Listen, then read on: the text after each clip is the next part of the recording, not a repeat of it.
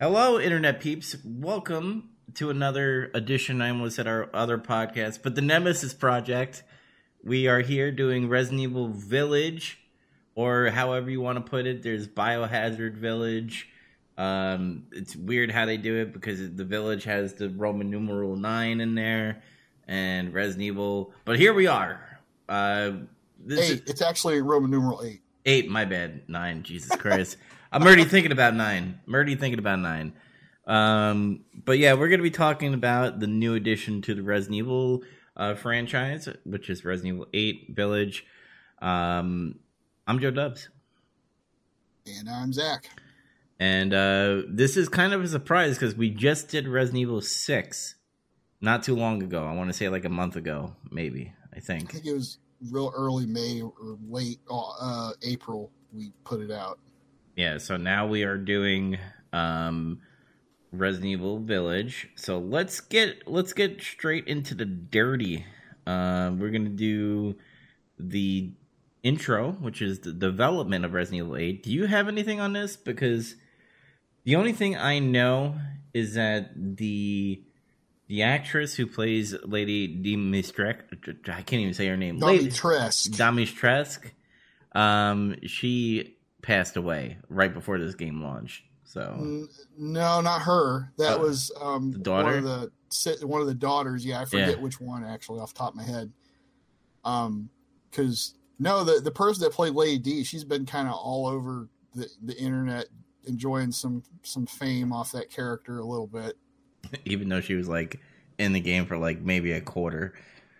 Yeah, we get into that a little later. Mm-hmm. but Jeanette Mouse, I think was her name, and she played Cassandra or Daniela, one of them, I think, one of those two. And yeah, she passed away from, I think she had like some kind of like cancer or something that happened real fast. And yeah, it kind of sucked. It seemed like everybody really liked her. Yeah, well, Capcom made it. I mean, obviously they'll make a big deal since they worked with her for a while. Yeah, but like she got a tweet and everything, and like everybody praised her, even everybody that worked with her. So that's well, it's not cool that she died, but it's cool that they did it kind of like a memorial for her, which was really nice to see. Yeah, I do have some other stuff about the development of the game. Some of this is a little surprising. Okay. The fact that it really had been in development for like 3.5 years before it got announced last year in June. And that means it was still in development while they were working on Resident Evil 7. Like it started when Resident Evil 7 was almost finished. Really? Yeah. And back then when they were working on it, they weren't even thinking about it really connecting to 7. And then when 7 came out and it got, positively received for the most part, they're like, okay, I guess we'll go ahead and connect it to 7. So I guess that kind of, because my friend Steve, my friends from New York, Steve and Ted, we all played it in the same weekend and beat it. And my friend Steve brought up a good point. He's like, it's like they beta tested 7 just to see if people digged, first person and, bringing back elements that were kind of Resident Evil, which is kind of interesting, by the way, which I want to get into, is that Resident Evil 7 is such a different game compared to Resident Evil 8 by a lot, I want to say, because 7 mixes this first-person view with the elements of what Resident Evil is good at, such as, the horror, the gore, and all that. And then you have like the crate system, you have the inventory system, you have the save. I mean, even though the 8 has the save, you don't have the old school inventory crates and all that. So you definitely see that 7 was, messing around with the with gameplays and shit, like beta testing in a way. And 8 obviously is just different route, and they just like somehow connected 7 with it. I feel like, I don't know, in 7 they were really making an attempt to, it's first person view, but it was an attempt to try to kind of go back to like what made Resident Evil what it was to begin with. Sort of a return to form. Some people get really hung up on the fact that it was in first person, but I still say it was probably the most Resident Evil-like game we got since, like, I guess, Resident Evil 0. Mm-hmm. And or most classic-like, I guess, in sensibilities. And this game takes more cues from Resident Evil 4. And Silent Hill. Somewhat. I'm not real sure about that. Well, the Benevito house is like the only Silent Hill because it gets very PT in there. But we'll get into that later.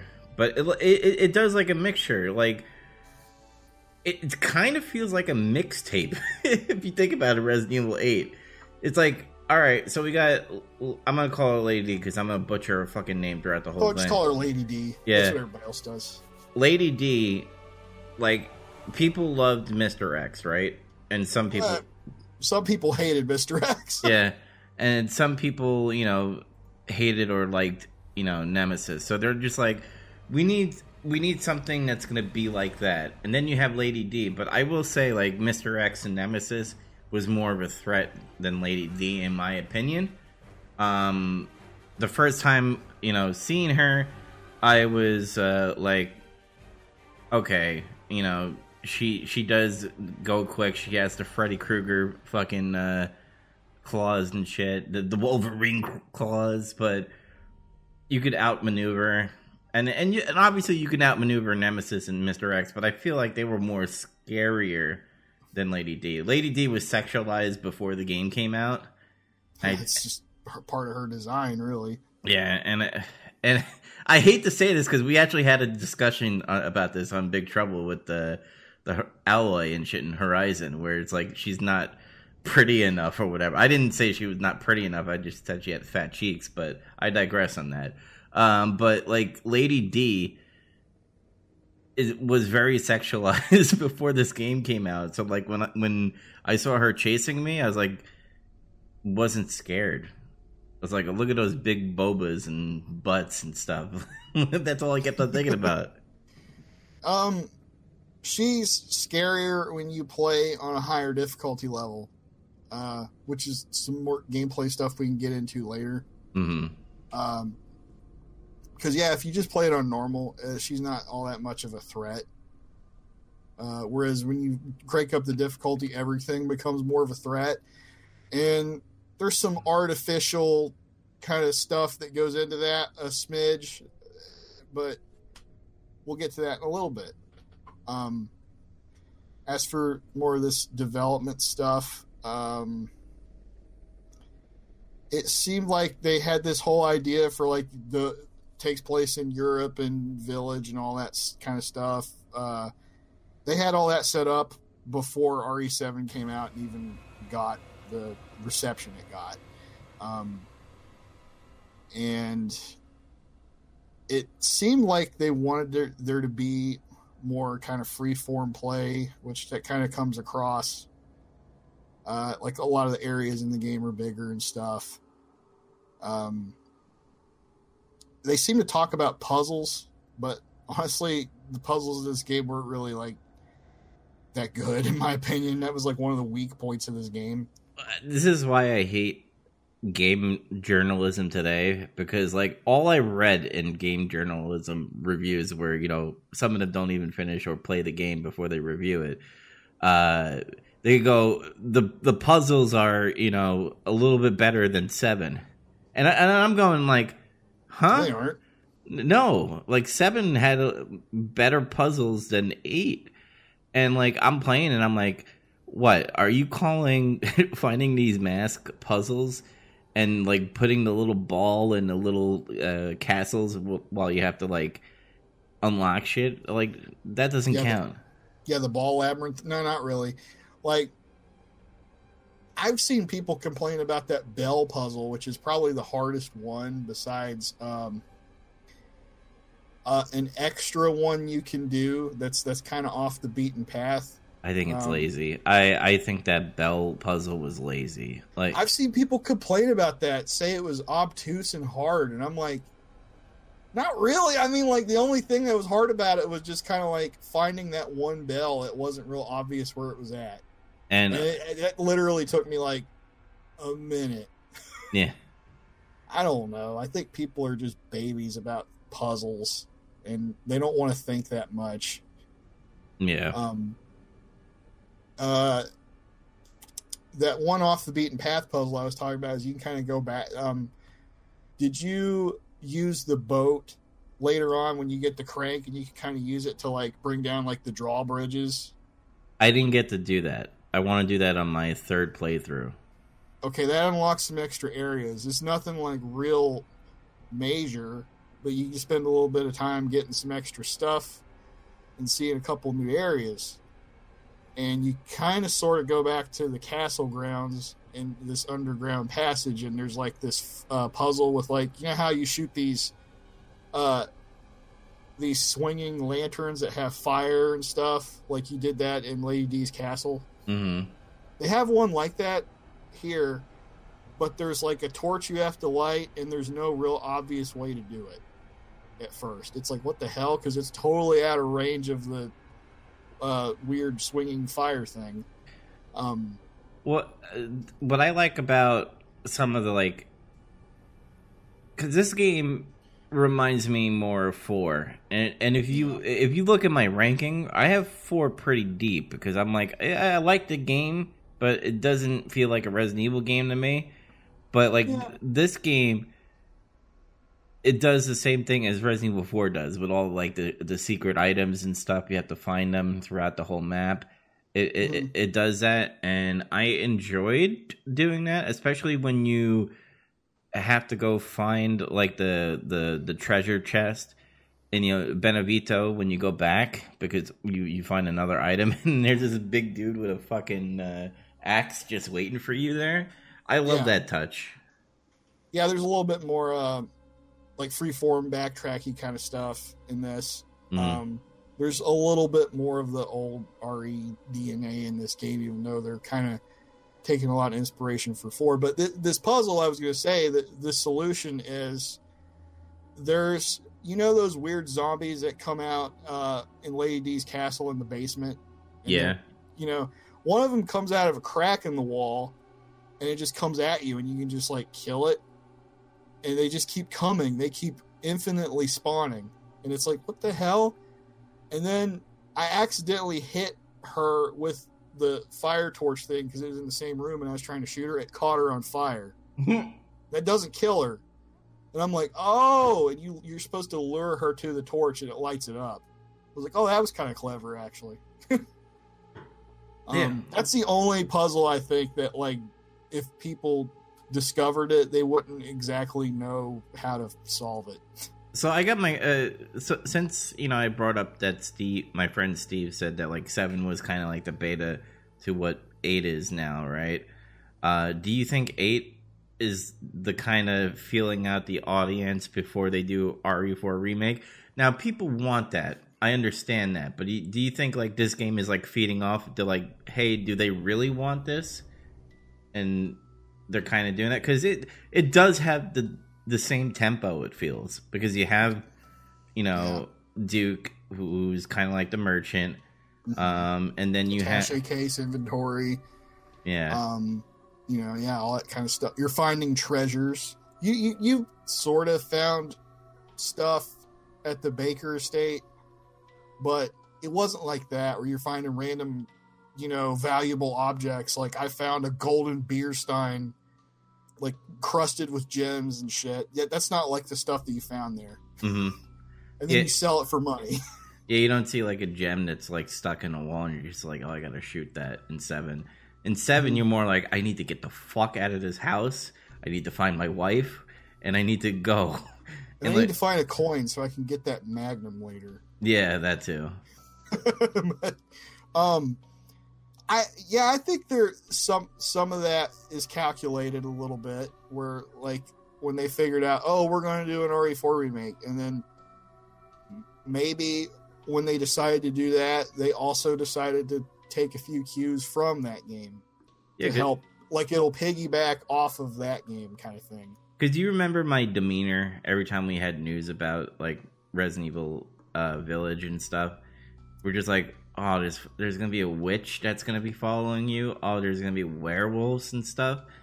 And they did it pretty well to the point where it wasn't too hokey. I mean, Lady D was hokey and sexualized, but it felt right in a way. It was weird. It was like I said, I'm not one of those guys, but I'm going to say I was right. They're going to do it with like virus, parasite bullshit, and it's all like, it's just a facade. Yeah, and when we get into the story of this, by God, I think what made me, and I'm kind of putting this game over already. I'm not going to tell you what the rank is, but what really put me over in this game is that they linked this felt like a prequel, but it's a sequel. You know what I mean? When we get to the story, to the part with Mother Miranda and what you find out about her and who she's been talking to and who made a certain virus and all that stuff. Like, after I got past that scene and what happened, and connecting Ethan to what was, connecting 7 to 8 was really impressive for me as a Resident Evil franchise, because when's the last time where we were excited to be like, oh, Resident Evil, this Resident Evil game and the next Resident Evil game, I'm excited because they're connected. Like, Resident Evil 1 and 2 was fucking cool because it's like, you're in a mansion, there's Jill Valentine, there's Chris Redfield, oh, and here's Resident Evil 2 with Leon and Claire Redfield. Claire is, the sister to Chris. And you're just like, that's amazing. It's kind of continuing the story, but telling another story. And this game is it's a direct sequel from the last Resident Evil game. We haven't had this in a long time. No, there's always like real big time skips and shit. Mm-hmm. They quit doing that, building upon what the last game did, like with Code Veronica. That was like the last one that did it, really. Yeah. Yeah, I digress. The only other kind of stuff I could really say about the development is, well, actually that was pretty much it. It got held up when there was the pandemic was going on a little bit, and they even said they had to halt progress for a month totally. Really? Yeah, which that's not as long as I thought it would be. No. They were gonna lean more into doing like stuff with witches, and then they changed their mind. And they're like, no, let's just do vampires instead, and you can see where that goes. Well, did you hear that Ada Wong was supposed to be in the story? Like, she was... Yeah, I heard about that, and there was like concept art for her even, and it looks cool. There's a couple cut elements from this game, and some content that was cut, and there was some stuff they shifted around, and there's some developments I think that happened real late in the development of the game, and I think it shows in some cases, like with the story. Like, they didn't come up with Mother Miranda apparently until like last year. Really? Yeah. And like, I feel like it kind of shows in the story, because that's, to me, that's one of the things that's weak about the game is her. She, I mean, we'll get into it, but I think she's interesting because of what we learn later on. But then that just opens a lot of like doors for me to be like, okay, I want to learn about her more now. Can we get DLC on her? Before Resident Evil Village, or even like maybe during the times when she's talking to this and I'm hiding the person until we get to the story, but like, imagine if we get to experience something where she's trying to like do her experiments, and like you make a story out of it, and you just like shooing somebody in there, kind of like a Resident Evil Gun Survivor kind of thing, and it just had this like guy who doesn't know where he's at. Mm-hmm. Die, Vincent, die. But I feel like she's interesting, but then Ethan becomes interesting, and then Rose becomes interesting. What they did with 7 into 8 now opens a lot of more doors that they could build pretty much a franchise off of it a little bit. Even though Resident Evil is a franchise, but now you can build a franchise around these types of characters. Chris Redfield, Rose, Mia, and all that. Another continuous story instead of like self-contained stories that take place after the last big self-contained story. Yeah. Of course, at the end of this game, who knows where the fuck it's going to go at this point. I'm a little worried. I am too, actually. Because I've always been a thing about you can't get too hokey with like powers and stuff, right? And we're tipping our hand a little bit, I think, right now. Yeah. So let's save this for story. Yeah. Oh yeah, acting changes real quick. There's only one. Chris. It's just Chris. What's his name? Let me pull it up here. Jeff Shine, I think that's how you say his name. Yeah, if anybody doesn't know, he's Carlos in Resident Evil 3 Remake. Yeah. Like I said before we came on the air, I remember hearing some time back he was going to play Chris in this. And I forgot completely.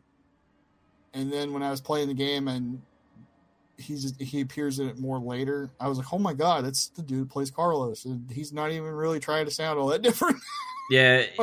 Ever since I heard his voice, like in the, not even the trailer, you don't hear it enough in the trailer, but when you play the game, like, you're just like, oh my God, it's Carlos.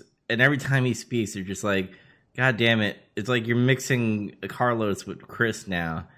And I don't know, it throws me off all the time, especially when you get towards the factory before the Heisenberg and all that stuff. And like he's explaining what's going on. I'm just like, yes, Carlos, yes. I mean, Chris.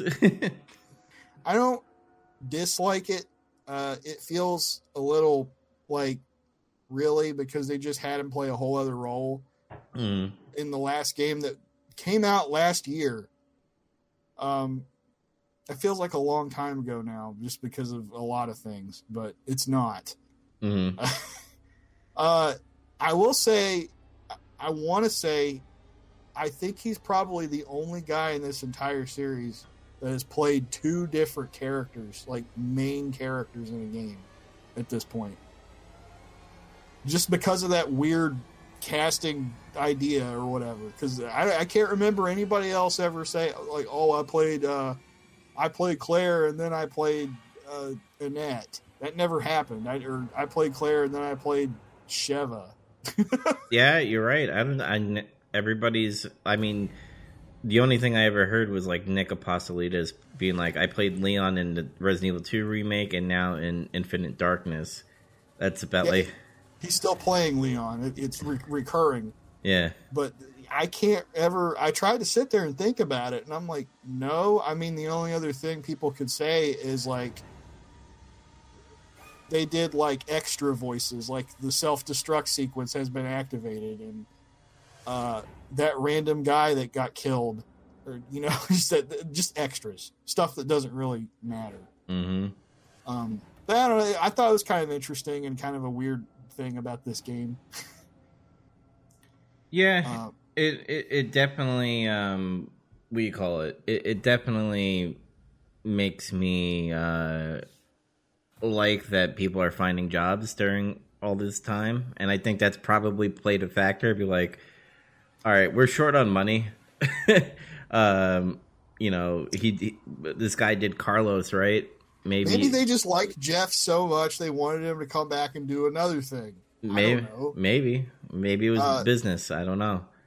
It's fine. I like it. Anyway, he's good. I just wish they'd pick one role, because I feel like you can't really do that with this franchise this late into the life cycle of video games as a medium. I don't think you can get away with shit like that anymore. Mm-hmm. This feels like shit people would be doing like 25 years ago during like PlayStation era. But yeah, it's not really that big of a deal. So I guess let's get on with the big meaty fleshy bits. Meaty fleshy bits. General gameplay and design discussion. Yeah. Shooting kind of felt a little similar to 7, but I feel like things change. I mean, obviously the blocking technique has changed. Like, you could block off and push back enemies and stuff, so that's different. The shooting itself felt really similar to 7. I enjoy all the guns that were in the game. I think even though you get to buy like machine guns later on and stuff, it's still pretty hard to get. I like that you get that stuff later, because that's kind of something the old games used to do a little bit. Well, like when you played Resident Evil 1, it was like, God damn, I wish I could get a machine gun, and you never got one. Unless you bought it for PC, because there is a machine gun on that version of the game. Talking like the old version of Resident Evil. Yeah. But then in Resident Evil 2, you can get to that point in the game in the police station where you can get a MAC-10, and that kind of fulfills that wish a little bit. But both characters can't have it.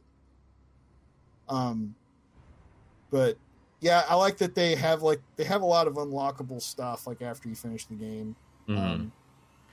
It's in the same vein of like what they just did with Resident Evil 3, where it's like you finish it and then you can unlock a bunch of extra weapons and game stuff. Modes. Yeah, game modes from you doing things in the game that are like achievements, but you actually got something out of it besides an achievement. Which is kind of interesting. I don't know why game developers don't really try to look into doing stuff like that more. Like, everybody has to have achievements now, but they're just achievements. Yeah. These are actually tied to getting you points to unlock stuff in the game. Yeah, it's not like, oh, you need to like kill 10 zombies and you know, you get like a nice trophy or an achievement gamer score points. This is like straight up, if you do a challenge, you get rewarded with something. And I like that this game still does that, this franchise at least, because it's so nice to do something and be rewarded or, you know, get something out of it, instead of just feeling high and mighty that you got more points and more trophies than your friends or family. It's like, who cares?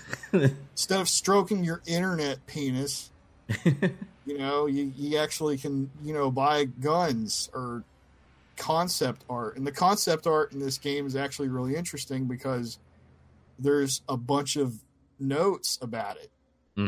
Like almost each piece of art has like some kind of note from the artist about like what they were doing or what they were going for with this. It's really cool. And the what do you call it? When you unlock stuff, you also get like the behind the scenes of like all the motion capture stuff that they do, where they act it out. And I really like that because that's, you know, I'm into that shit. Like, ever since Last of Us did it, where you get to see like how they act with the motion suits on, I was like, I really did dig that, and I think more games should do that, just so we can connect with the actors and actresses, and be like, hey, you know, that was pretty cool, and especially when you see someone being like the Moradici, is that his name? The fat. The fish guy? Yeah. Moreau, yeah. Moreau. With him and, like, Benevito, like, they're acting and they're all silly looking while they're acting it. It was fun to watch. Yeah, Capcom's done this before, actually, with, like, Devil May Cry 5. They have it where you can, like, unlock... they're not really the mocap scenes, but it's, like, the staff sort of live... storyboarding, acting out like what's supposed to happen in a cutscene, and it's kind of comical because you have like a guy that's supposed to be like a bird demon, and it's just a dude flapping these fake wings, like one of the Office people or something, and then you have a guy acting like Nero, and he's trying to be like a cool anime demon hunter character and shit, but it's just like a Japanese guy at the office. It's kind of fun. I think they've caught on that people are really interested in like the acting and the mocap and stuff from the last 2 games that have come out. Mm-hmm. And they're like, okay, we'll start putting this in the game, I guess. And yeah, I haven't watched that yet. I've just seen little snippets of stuff online. No. But I'll go ahead. Another thing I like about the gameplay in this game is like when you play 4, right? And if you play any like Resident Evil game that's more action oriented, you're just like, oh, all you have to do is just buy bullets and stuff. But there's a point in this game where even when you are going to Duke and you are killing all the, I call them mini bosses when you get like the skulls and stuff that you could sell for a lot. Like even when you like gather all that money, he's still out of stock, so you still have to conserve your ammo, which is really interesting. And yeah. I digged about that as well.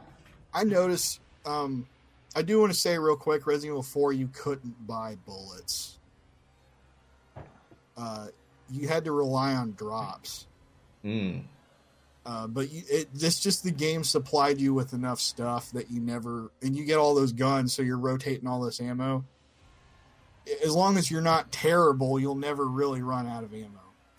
Yeah. But in this game, yeah, there was actually a supply. And especially the first time you play, you get kind of low a little bit at certain points. Mm-hmm. But I noticed, like, when I played Hardcore, he has a bigger stock of ammo for you. And even the health, the healing jelly, the bottles of healing juice. He had very super limited quantities of that. Like you can only buy one once in a while from him. But in Hardcore, you can buy as many as you want. But the thing is they continually increase in price each time you buy one, and it's like not. At first, it's like the first one you buy off of them is like 10,000, and then it goes up to 20, and then 30. So it climbs, and it gets kind of expensive if you keep having to rely on that. Yeah, and there was, I guess, a little thing. I mean, I understand why they do it. Most games do it, even in the past. Like when you get to a boss battle, because then you just start to see like fucking bullets everywhere. Yeah, there's a bunch of pickups and shit. Yeah. Yeah.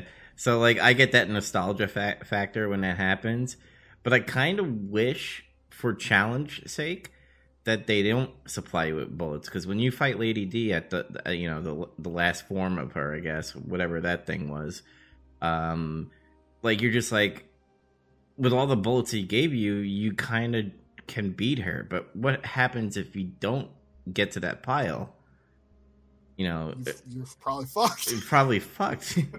And that's one thing I kind of want to put a negative on. By the way, Golden Diver, thank you for the raid of 3 people. I appreciate you. But the one thing I want to kind of say about Resident Evil 8, because 7, I think you could use a knife. You could knife people in a boss battle. All of them, I think. I believe so. It feels really suicidal in that game, but yeah. Yeah. But in 8, there is no way to knife Lady D when she's on top of whatever dog thing that she's on or whatever. Or she's flying and yeah. you can't hit her. Yeah. I feel, again, that's going to chalk up to, like, you'll be fine unless you're totally awful at this game. Mm-hmm. And at that point, you should be playing easy mode. So. Yeah, which I think is everything is balanced out pretty well to be like, hey, if you're a noob, you can play easy, and if you're just into the story, you can do that. Normal kind of picks up the pace a little bit. Hardcore and Village of the Shadow, yeah, craziness. If you're not playing New Game Plus, by the way, I think if anybody who played Hardcore or Village of the is it the player or the town, whatever? The Shadows of the Village. I always fuck that up. I'm sorry. But, like, those people that play it vanilla, it's just like, wow.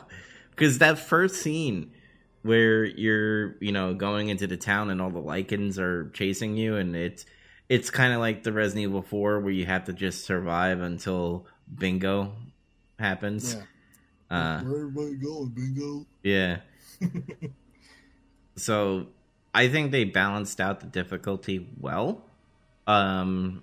Because even on normal, there were times where I'm just like, wow, this is kind of getting overwhelming, especially when you get to the stronghold area. Yeah, there's a couple points in that where, like, you really need to try to just get out of the situation you're in instead of just fighting, because you can just set yourself up for failure if you keep fighting. Normal, I did feel like was pretty balanced. I've heard some people say they thought it was easy.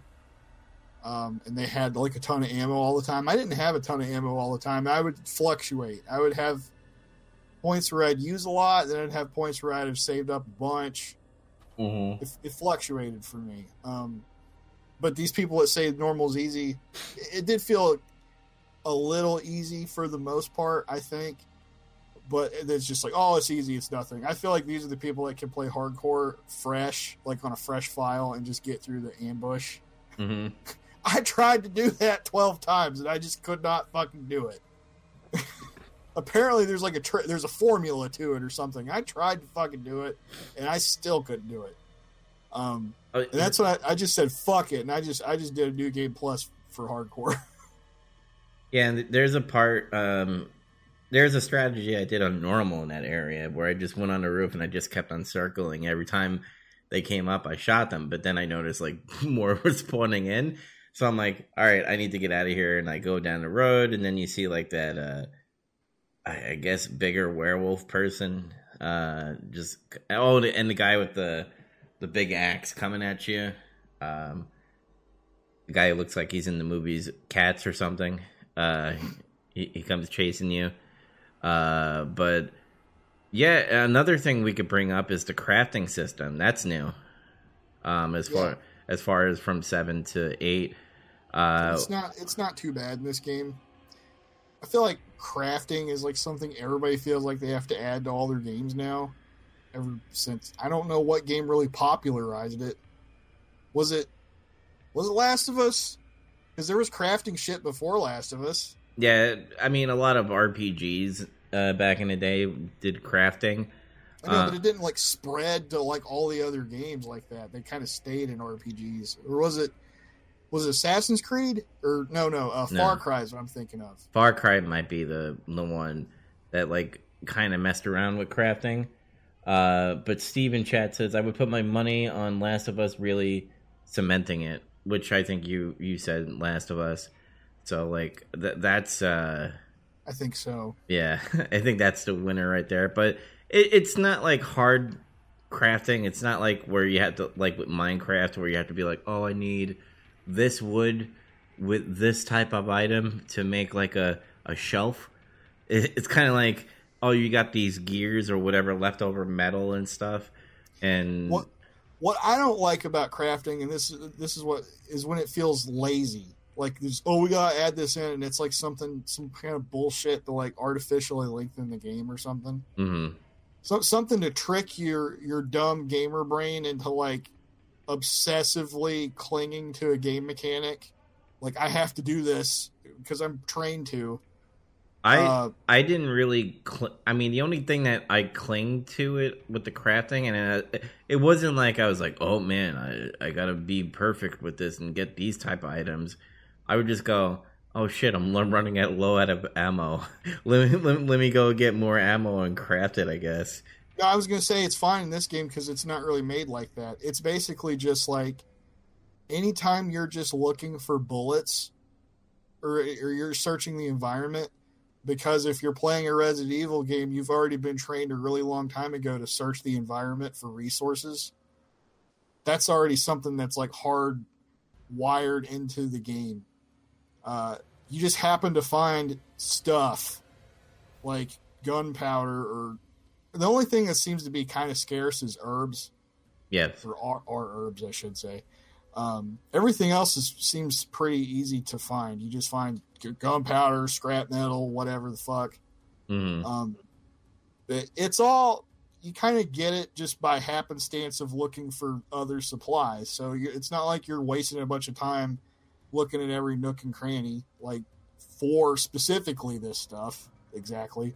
Do you think that they should have made it difficult to the part where all that stuff that you were grabbing was going into your actual inventory space, where it made you have to do management a little bit more? Maybe, because they do it with the meat, which I think is really weird. Like, I don't know why they decided to do it with the meat, and especially because, like, certain one, like, they just call it meat. There's poultry, fish, and meat, which you get from, like, pigs and goats. Mm-hmm. Yeah, by the way, you hunt animals in this game. You don't really hunt animals. It's not like fucking Tomb Raider or something.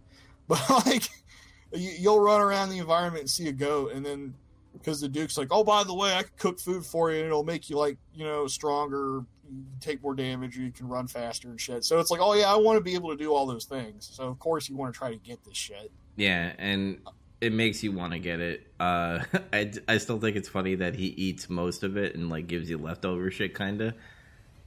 Well, he says, you know, food is life, and to hunger is to be alive. Mm-hmm. What'd you think of the Duke's voice acting? I really liked him. Yeah, he was great. Whoever played him was great. He's like, it's funny because he strikes this balance of, like, he's this jolly, jovial, fat merchant guy. He's like, it's weird because he's really fucking corpulent. He's like enormous. Mm-hmm. Like a normal person shouldn't be this big. And he moves around the map like quickly and shit. Like, he'll show up in Lady D's fucking like walk-in closet area or like storage room. He's just sitting there on a little tiny fucking desk. Well, apparently he had like a room in her castle, because remember, she would meet him for business discussions. He was in her guest book. Her guest book, yeah. Yeah. So that was legit, but like he's kind of like the merchant Resident Evil 4. I know there's that theory. I'm not saying like, oh, this is a major Resident Evil fan theory that's super serious or anything like that. But like that it's multiple merchants in Resident Evil 4. I don't think that. I think it's just the same merchant. I think that he might have been a Mother Miranda experiment. I think so too, because like, you ever watch him sometimes when you just like you're going to visit him and you notice sometimes he's doing something, like he's idle animating something, like he's reading a book or he's like smoking a cigar or whatever. There's some times where he's like looking at his hand, like he's just like staring at it like he's never seen his hand before. It's really strange. Well, I mean, we're gonna get to it later, but he brings up a point to Ethan. He's like, you know, your world has changed and stuff, and he thinks like, you think you're going back to the normal world? Well, think again. And you're just like, what does that even mean? And that's what I was going to say about this guy's performance is like, he really comes across like he knows something you don't, but he never really tells you, like the entire time, pretty much.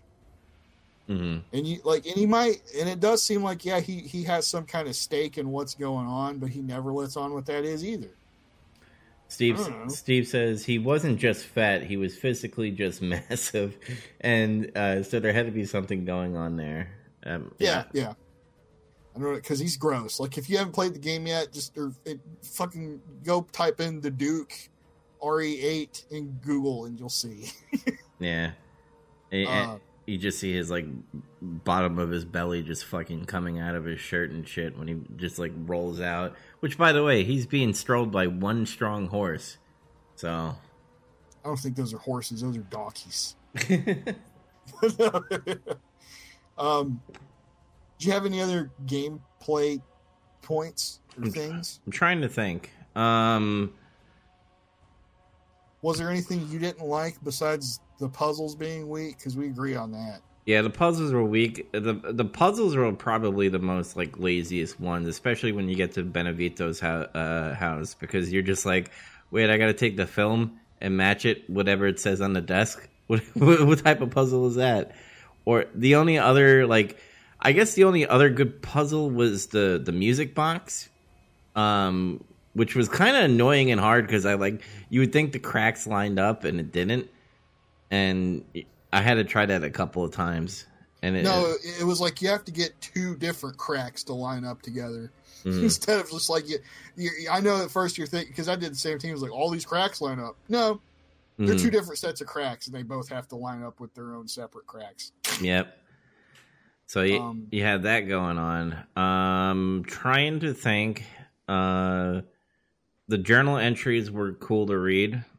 I think this was better than... They were like 7. Yeah, they were like 7. 7 was kind of taking things back to the older games a little bit. And Steve says, I would like to see more puzzles. It just felt like once you finish Benevitos, it's just straight shooter from that point, with the small puzzle here and there, which I agree on that. The puzzles are mostly non-existent. It's all like they either have the solution to the puzzle in the memo in that room, or you're just supposed to take something and take it somewhere else. And there's been that kind of stuff in all these games, but those are called key items. You're supposed to find a key item and take it to something to unlock something. Yeah, that's not a puzzle. Yeah, there was other puzzles, like you had a member in the town and stuff where like there's a picture, but like don't look out the window, and then there was a lichen, but then you like noticed there was like numbers throughout that whole like yard and shit. It was like, okay, it's all right there. And then that was like when you unlock that musician guy's house, when you get his key. It's the same thing. There's like a picture. There's like somebody drew, like some kid drew a picture of him. Maybe it's like her dad or some shit. And it's got like a birthday on it. Oh, that's what I want to bring up. That part kind of pissed me off a little bit because like you learn to open up the gate, right? And you're just like, wow, I'm in this area that was locked before, but now since somehow I was able to shoot it or whatever, or learn how to shoot it. And then you're like, you go to the house and that is locked. And then you're just like, how do I get in this house and why? Because I literally sniffed out that yard because I was like, oh, maybe it's under there's like a crevice under the house or something where the gardener leaves the key. So I was like looking throughout the whole area over there.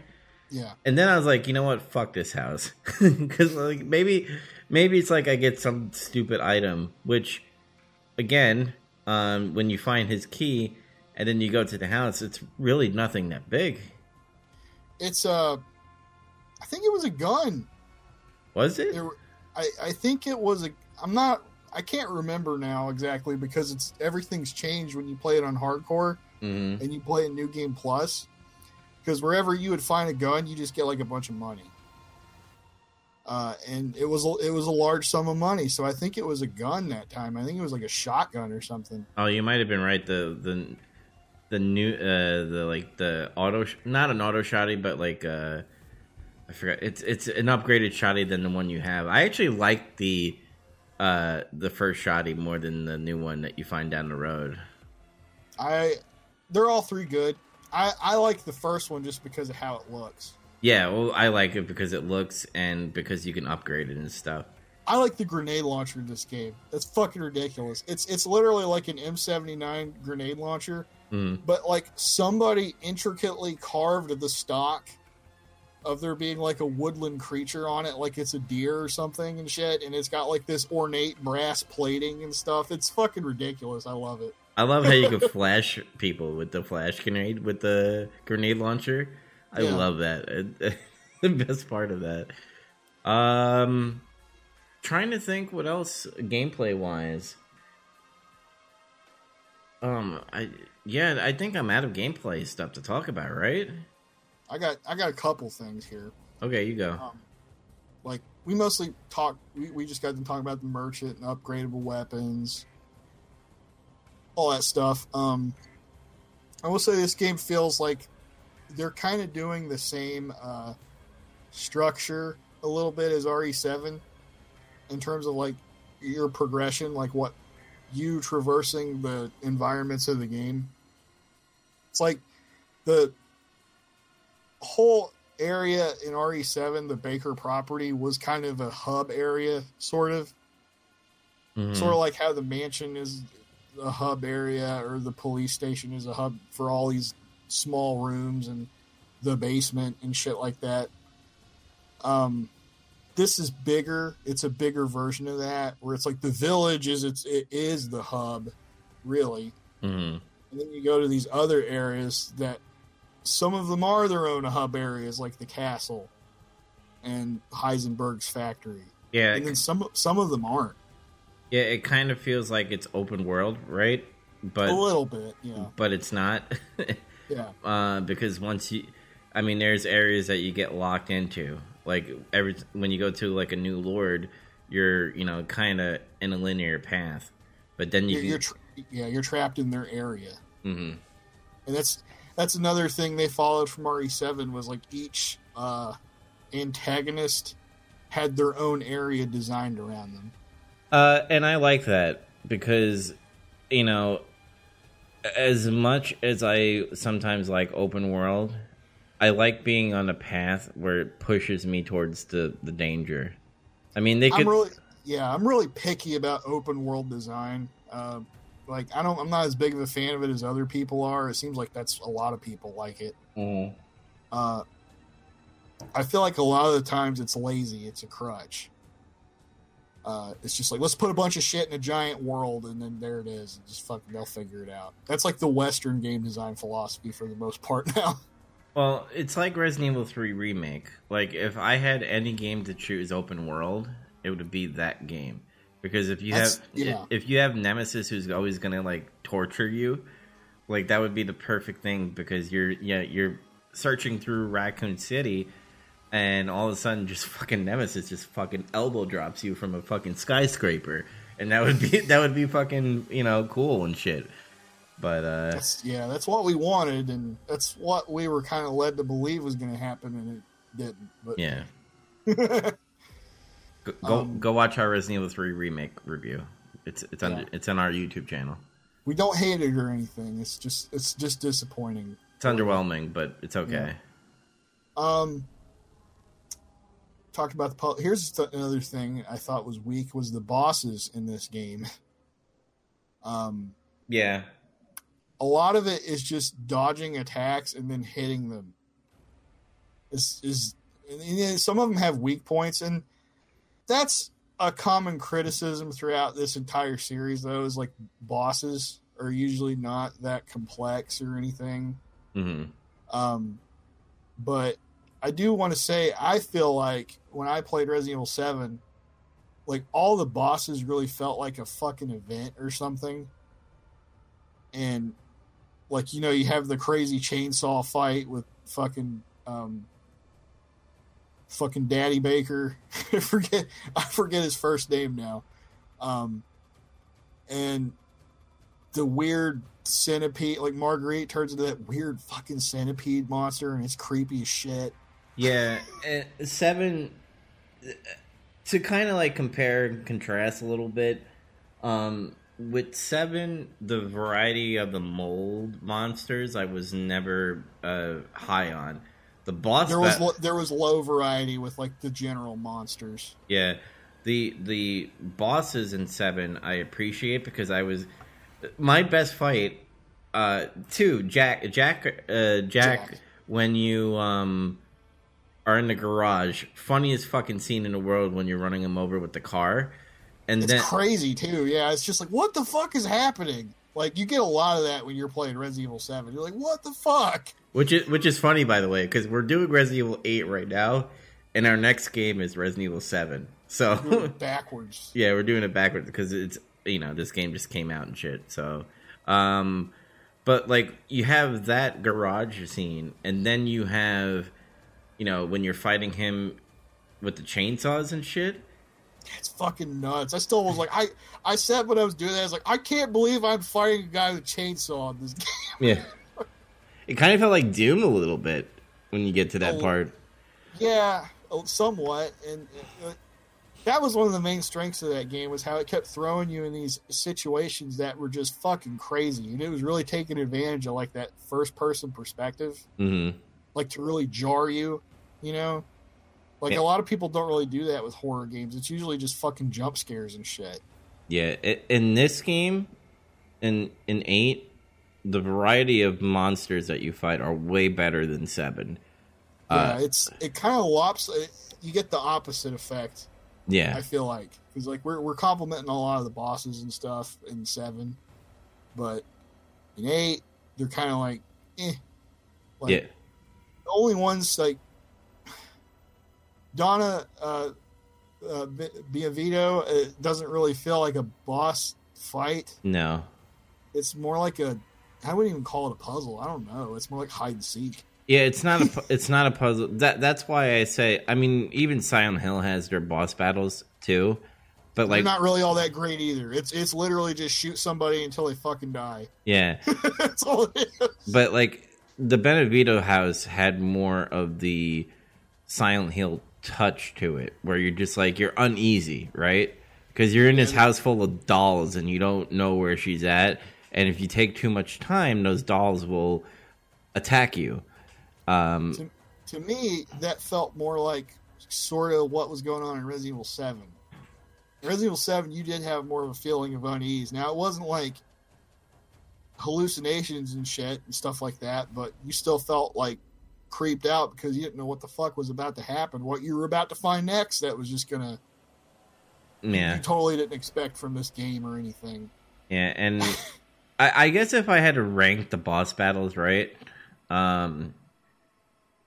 starting from the last one, the last one I would say is Benevito. So you have Benevito, then I would have Lady D, because it wasn't. I mean, you're pretty much shooting her out of the sky and then like moving left to the right, like you're doing a fucking line dance at a country concert, pretty much until you shoot her. And then Moreau, I think, was pretty good. And the only reason why I put Heisenberg a little bit higher is because it's a fucking Metal Gear fucking thing going on. It's something crazy, like what I was just talking about. It's like all of a sudden you're having a tank battle with Heisenberg. It turns into like a giant mech monster. Yeah, he becomes more machine than man now, and obviously. Sorry to cut you up. And obviously, Mother Miranda. I mean, you can still talk about Heisenberg, but Mother Miranda is like my number one. I kind of like I don't know. I like the spectacle of the fight with Heisenberg, but with Mother Miranda, it was literally just... She has 3 forms, and you just fucking shoot her. Yeah. There's not even a weak point. You just shoot her. True. Basically. Okay, when I played it in normal... And one of my other friends had just finished around the same time as me or something. And we were talking about the last boss fight. And he was like, did you figure out you could shoot those little orbs she makes when she's flying around the sky and she launches them at you like those fucking weird fireballs or whatever that was? Oh, the mucus fireballs? Yeah. And I was like, no, I didn't know you could do that. I just fucking shot her until she died. I'm not lying. That's what I did. It worked. Yeah, I mean, I think the story kind of like made me get hype with Mother Miranda because like the part where like Ethan's like screaming at her, he's like, "That's my baby! You can't be a mother! What the hell are you doing?" And you're just like shooting her and you're doing the flash. Like I think I got caught up in the story a little bit more. Heisenberg, I was just like, "What the fuck is going on? Why am I in this tank?" Bonkers. Yeah, it's just fucking crazy. Yeah, and I kind of like. I guess I want to give the edge to that because at least it was something really different. And I didn't expect to have a fucking Metal Gear tank fight in Resident Evil 8. So yeah, there were 2 things in 2 bosses in this that had like the fuck me lights pretty much. Moreau had it because of his dumb belly. And Heisenberg had the joints and stuff that you had to shoot off. He literally had glowing fuck me lights to shoot. Yeah, he literally did. We forgot one though. I think it's Urias or whatever the fuck. That giant werewolf fucker with the hammer. Oh yeah, I forgot about it. But he's just another one that you just shoot until he fucking dies. I put him under Heisenberg. So I put him probably like. I guess I put him underneath. I'll even put him underneath Lady D because at least it was a spectacle. It was just like, oh my god, turn into a fucking dragon. And there is some scripted event kind of stuff that happens where it's like, holy shit, what is happening? Like she's breaking the buttresses of the castle and shit, and you're not sure if you're about to fall somewhere or whatever. It's kind of cool. There's stuff going on in that. And I wouldn't count the daughters. I mean, maybe like mini boss battles, but it's just like you have to like put light on the daughters and just shoot them to death. They're like fighting the Lycans with like the armor and the claws, or like those giant werewolf things that you need to kill with a grenade launcher or something. They're like that. Mm-hmm. You know, special, stronger sub-boss enemies. Yeah. I think I'm out of things to talk about unless you have something else. I got a couple more things. I did feel like when I was playing Moreau's area, the lake, the fishing village, I got the feeling like when I was playing that, I was like, I feel like there's supposed to be more of this. Like, I thought I was going to explore this area, and you don't. You just kind of rush through it at a certain point. You find out, I need to, like, drop the sluice gate so I can drain all the water from the lake so he can't continue to be a giant, the fish from Resident Evil 4. So that's what I have to do. And it turns into that. You have to go find a crank and you're just avoiding Moreau. You're avoiding being eaten.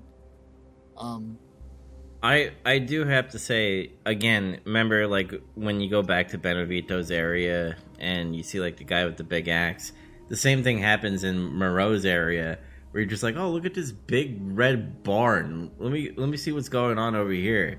And then you go in there and there's this big guy with a fucking axe chasing you, and then you have the Lycans that are coming after you as well. No, that's another area. That's before you go to the stronghold. Remember? It's like when you go up to the stronghold area, the path branches. Oh yeah, that's right. I mixed up. That goes to like a mill or something. Yeah. But that's another area where it's just like, wow, like I actually respect that a little bit more than the boss battle, because like you're in this area and it's like a puzzle. You have to like get not a puzzle, but like you have to get to the high ground, kind of like as Obi-Wan with Anakin and shit. Anakin, I got the high ground.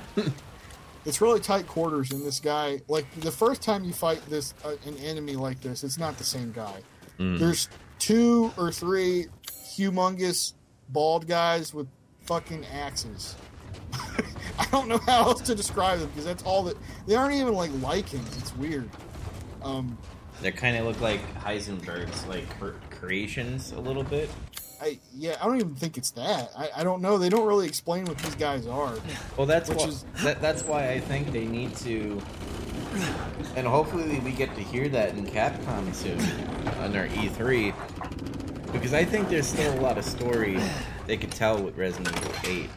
There's some holes, some things go unexplained in my opinion. This is just a minor thing. Mm-hmm.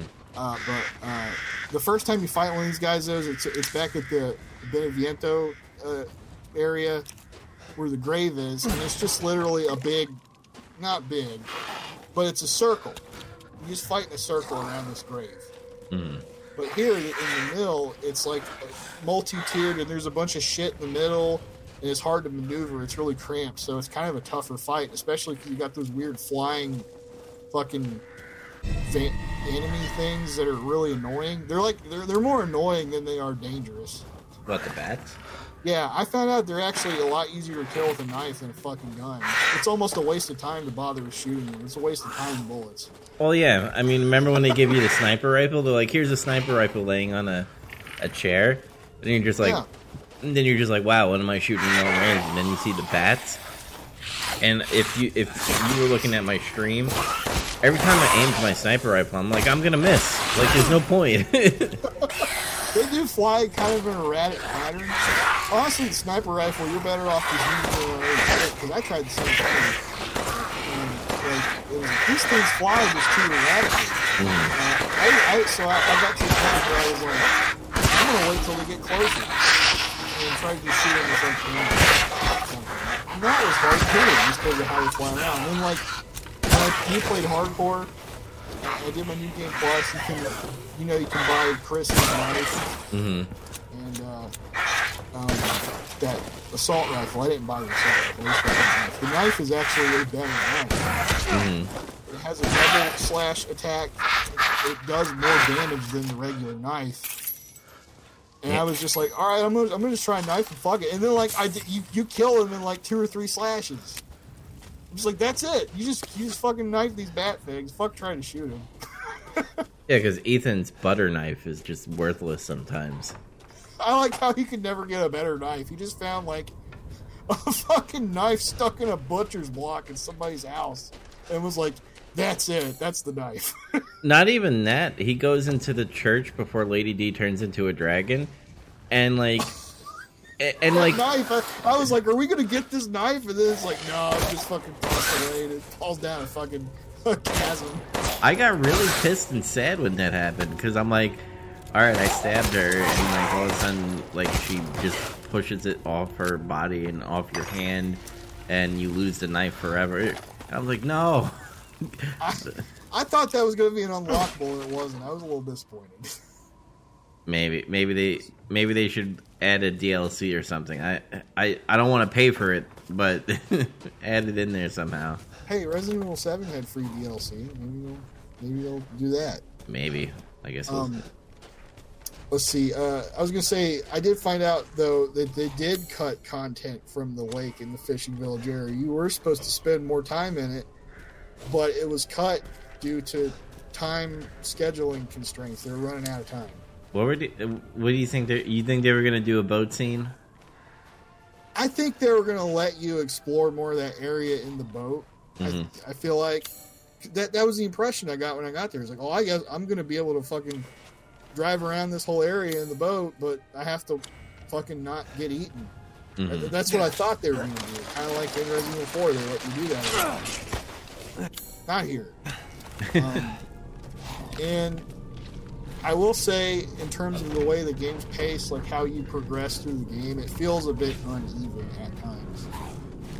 Like, I felt like, and this after I played through it twice, I still believe this. I feel like the game sort of peaks in terms of you exploring and getting into an environment and everything at the castle, and it never really gets back to that. Yeah, and I kind of want to bring this up because before this game came out, like Lady D and her daughters were like, you were thinking you were going into the game and like they were going to be like the top tier bosses that you're going to like face near the end. Yeah, that's just the media they were putting out. Yeah, and then all of a sudden, like, they're the first thing you encounter and the first area that you encounter, and that's it, and it's done. And it was a great area. That was the most fun I had, was in the castle, exploring the castle and doing all that stuff. But yeah, they did give off an impression like this is the main bad guy and shit. And we're not the only ones that thought that either. A bunch of people thought that. Yeah, and I don't think it hurts the game, but the advertising, I felt like. And again, I guess this is where the development comes in, where Mother Miranda was like kind of shoot in there last minute. So maybe they thought she couldn't be a good villain, maybe, Lady D? I think it's the opposite. My thing was, I feel like they underestimated how people were going to respond to her. And yeah, some of it is meme and horn dogging and shit, and I'll admit I'm in that camp. Oh yeah, me too. A little bit, but like I think she could have been the main antagonist of this game because the actress was great that played her. I saw like footage of her, like somebody like fucked with the camera during certain cutscenes where you can like focus. They had like a free form or something. You can see like all her facial expressions and stuff, like when you can't really see them. Because you're just Ethan, you're just working. You see his and she's just acting the entire time. She's just making all these facial expressions of stuff, her and shit. She had like a kind of a charisma, you know. People like this villain character. You get that in certain things, with Darth Vader or Wesker or stuff like that. Well, I had, it was kind of like a mixture for me, right? It kind of mixed the Weskerness where she had charisma just like Wesker, and it's kind of a mixture of a Mr. X because of how huge she is, and she's like chasing you throughout the whole. But she's intelligent. She can talk, and she's got like she can dictate to you. You get captured by her, basically. Yeah, and another thing, like I thought she would be like a William Birkin kind of thing. She's also smart. Yes. Did you notice? You know the part where you kind of eavesdrop on her when she's in her room and she makes that phone call? Mm-hmm. You ever notice how she sees Ethan in the mirror? Mm-hmm. Like she looks right at him in the mirror. It's only for like a second. She's like, I see you fucking. But she gets on the phone and acts like she doesn't notice he's there. Well, I like the part. I mean, because literally when he goes in there, which I find. I think Ethan's kind of stupid through Resident Evil 8. Kind of is in a lot of ways. Because, like, he's looking in the window and this, like, big-ass woman's, like, sitting near the window. Like, I would be fucking terrified. I would not be like, oh, what are you doing? And stuff. And then, like, Ethan says some stupid stuff as well. As like, always, a trustworthy, like, fair exchange. Yeah, exactly. That's why this is happening. He's got, like, some dumbass one-liners too, mm-hmm. and they don't work. They're not like Leon's one-liners.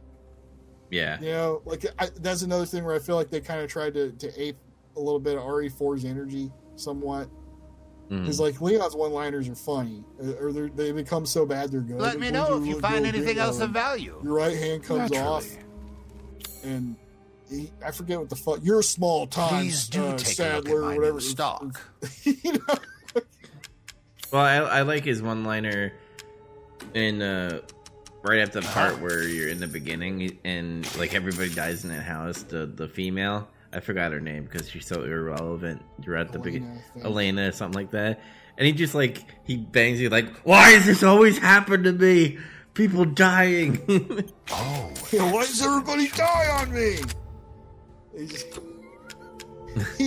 Like, what the fuck? Oh, yeah, I remember. Like, I remember when he first really made me eye roll was, like, fucking when you're in the fishing village and you're trying to get across the environment. Like, it's that part where you're trying to make your way across to the other windmill to get the crank. Mm-hmm. And you have to use something to get this big wrecked boat out of the water. Unfortunately, you don't seem to have the funds. He pulls it up, he says, I caught a big one.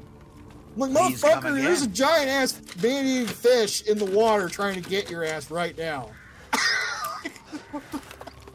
I almost forgot about that one puzzle with the in the Moreau area where you had to like hit the red switch and the white switch and the blue switch, and you have to like hit it in a certain. I'm like, wow, this is so hard.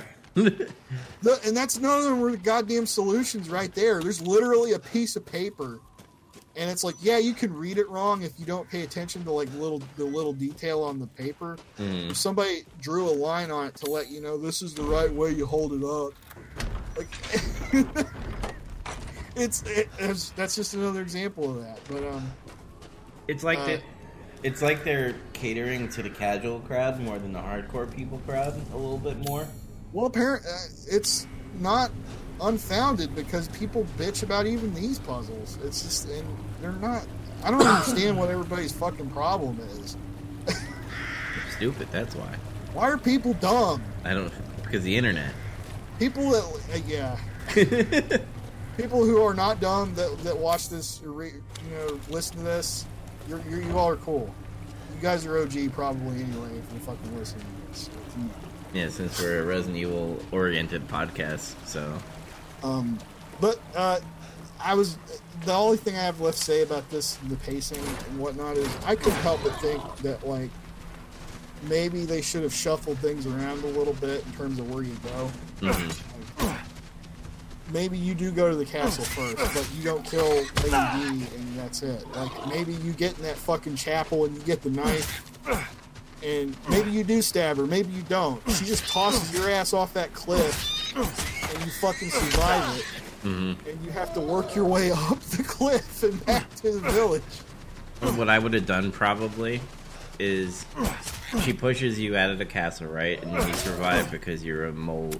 By the way, spoiler alert, he's a fucking mold monster.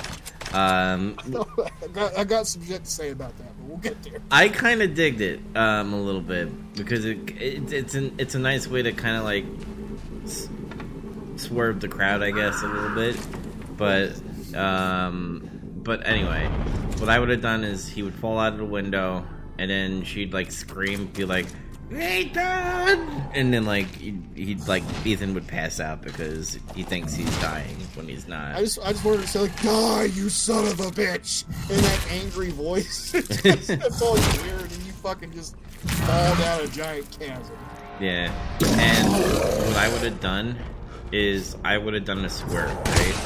Well, you would face Moreau, and you would easily kick his ass because all he does is vomit in the sky, and like you hide under the thing and you shoot him a lot until he dies. I like how fucking grossed out he was by him.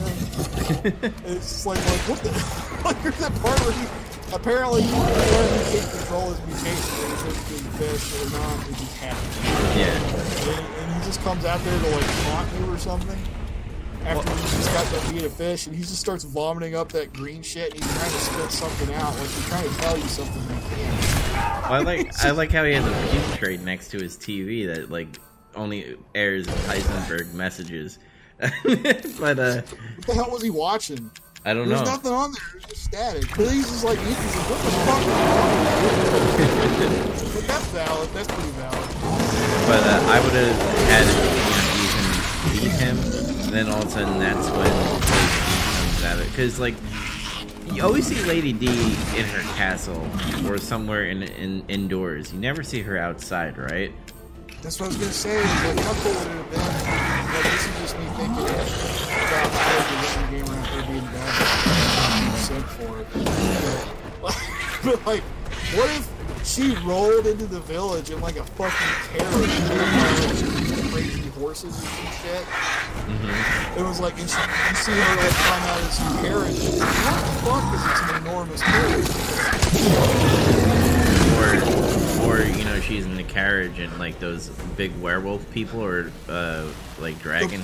The werewolf things, yeah, those. Yeah. That would have been cool. And then she comes out and she's like got her cigarette thing. Mm-hmm. And she's like, "Ooh, Ethan Winters, I know about you." And then, like, she gets some fucking lichen peasants or some shit to grab you. And then you see Mother Miranda, like, fucking the bitch from Power Rangers. Lady D, grow! My God. And she grows into a big monster. Pretty good. But, like, God, I like my version better. I know. I just thought of it. I was like, wait, Lady D's kind of tall, but like that's kind of like making it to be like, I don't know, Kane versus Daniel Bryan, and then and then it's like, wait, you have to make her like big like Godzilla, and you just do like a Power Ranger scene, and then like somehow Ethan grows. Why not? Apparently he's fucking mold, so why not? But that's kind of all I got for like the gameplay stuff. I feel like they could have switched stuff around a little bit and made it feel less uneven. I mean I digged it because I think I always look at it like it's a wrestling show, kind of a little bit, where like the Lady D part is kind of like kicking off the match, and then you have to have that lull. Which I thought the ambush was kicking off the match. Kinda, I guess. And then, like, you exploring the village is the lull, and then you go, to the castle, and then that's kind of like picking back up again. Mm-hmm. And then that's the sub main event. Yeah, and then Benevito is kind of like, I don't know, Bray Wyatt match. Yeah. Fucking, I don't know. I had fun. I did too, but it's just something I noticed. Like, I'm not saying this is bad and they fucked up. I'm just saying, like, it's something I feel like that could have made the game stronger if they did that. It kind of makes you think, right? Like, if they had more time, it would pan out more as far as the pacing. And since they were running out of time, they wanted to push this game out. It kind of makes you think, what was cut out. Like 801, maybe something would have happened that was pretty cool. And then the Moreau could have been maybe a little cooler. What do you think about the factory? That's another thing that comes up a lot. My friends Steve and Ted took their time exploring. I kind of jetted through the factory. Yes, I'm not going to say a lot of people don't like the factory, but I feel like there is a good amount that dislike it. Like, they don't like the area. They don't like how you get fucking... It feels really samey. And I will say, in terms of a design standpoint, there's always an area in a Resident Evil game that has really samey design. It's either going to be a lab. Usually it is a lab. The factory reminds me of the sewers in every Resident Evil. Well, I was having this discussion with somebody actually about that, and I was going to say, actually, the sewers in Resident Evil games, I mean, maybe with the exception of some of the more modern ones, I can't think of off the top of my head of there being a long sewer part in any of those. But usually the sewer areas are really short in Resident Evil games. They're just abridged areas you go through to go somewhere else really quickly. So then it would have to be like, what, maybe laboratory, basement to laboratory? Yeah, but that's what I was going to say, is the thing is, they would always design those areas, they would make them interesting in a way that wasn't... Welcome, Ethan. You didn't feel like I'm just in this really samey environment. Like the lab in Resident Evil 1 I always really liked because it's creepy as fuck. I brought this up to my friends, but I don't know. They're not big Star Trek fans. Fair exchange. I'm not either, really. Like, not... I'm working on it. But you know the Borg, right? Yeah, I know, yeah. So, like, all these things that he were creating, it felt like the Borg. Like, they were, like, half Lycan, half machine, obviously, because of the steampunk feel to it. Yeah, and then, like, more of them had more plating and add-ons and shit on them, yeah. Yeah, so, like, I digged those enemies. They were terrifying, because when you're on a fucking hallway I can see with a fucking propeller guy... Oh, interested in that. You're just like, what the fuck? You can't stop it. I mean, like, at least not till later. So, all you can do is run from it. Meet. Mm-hmm. Oh, good. I will just thinking of ways to I guess pass this the is like a time. sub-boss kind of thing, but there's a part where you're... I forgot about him, actually. We didn't really... Yeah, we Don't let him him yet. Boss. He's a boss. I will say, I think he's an interesting boss. Like, he's one of those people where, like, he's very berserker kind of thing, where he's chasing after you, but he has the fuck me light on the back. He's one of those bosses where you dodge him and he runs into a wall and he gets stunned. Yeah. That's what he does. But if you play on a harder difficulty, he doesn't stay stunned as long. And he enters that phase where he spits fire everywhere a lot more. And it makes it harder. Because there was a point where the whole room had fire around it, and I kind of got trapped. There was like almost no way to get out of that shit without getting hurt pretty badly. So he's a little bit harder on hardcore mode. I wonder if Village of the Shadow, how he is. I'm going to try that at some point, but not right now.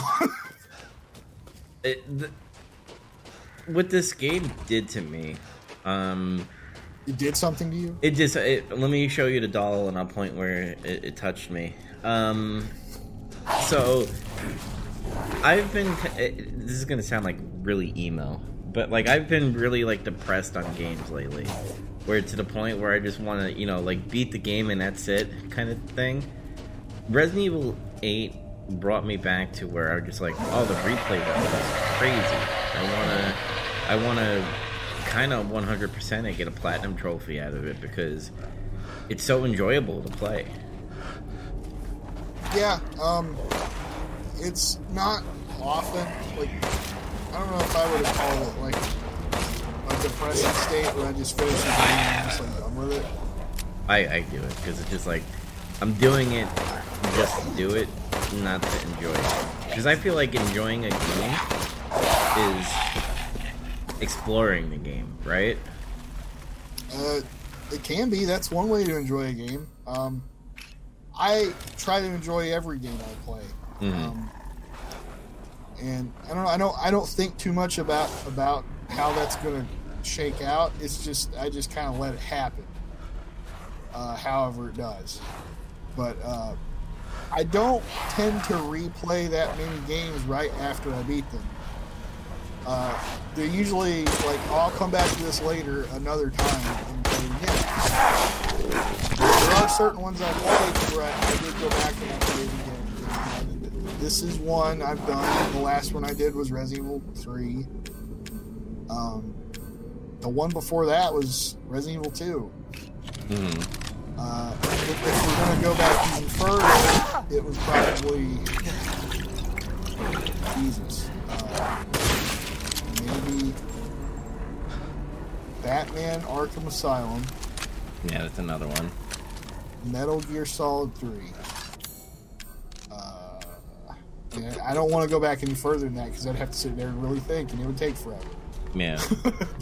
Mass Effect. Like Mass Effect 1, I did that. I can't wait to play Legendary Edition. I'm getting that for my birthday, so I can't wait to dive into that because I don't know.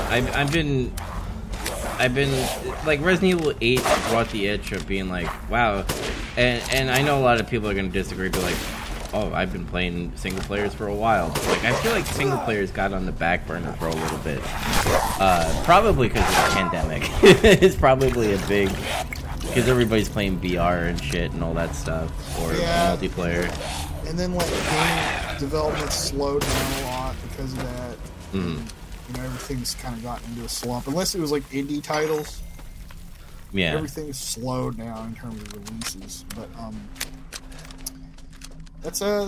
that wraps up gameplay for me. We got one more gameplay that we didn't really touch. Inventory system. Oh, I thought we did a little bit. We did a little bit, but like very Resident Evil 4 like in this one. Oh yeah, I mean, like, it's literally a attaché case again. It's the same thing. The only thing I don't like about it is it's really stingy about how it lets you move things around, and it's like kind of frustrating. The menu system too, because like when you get an item and it doesn't fit, it tells you to move things.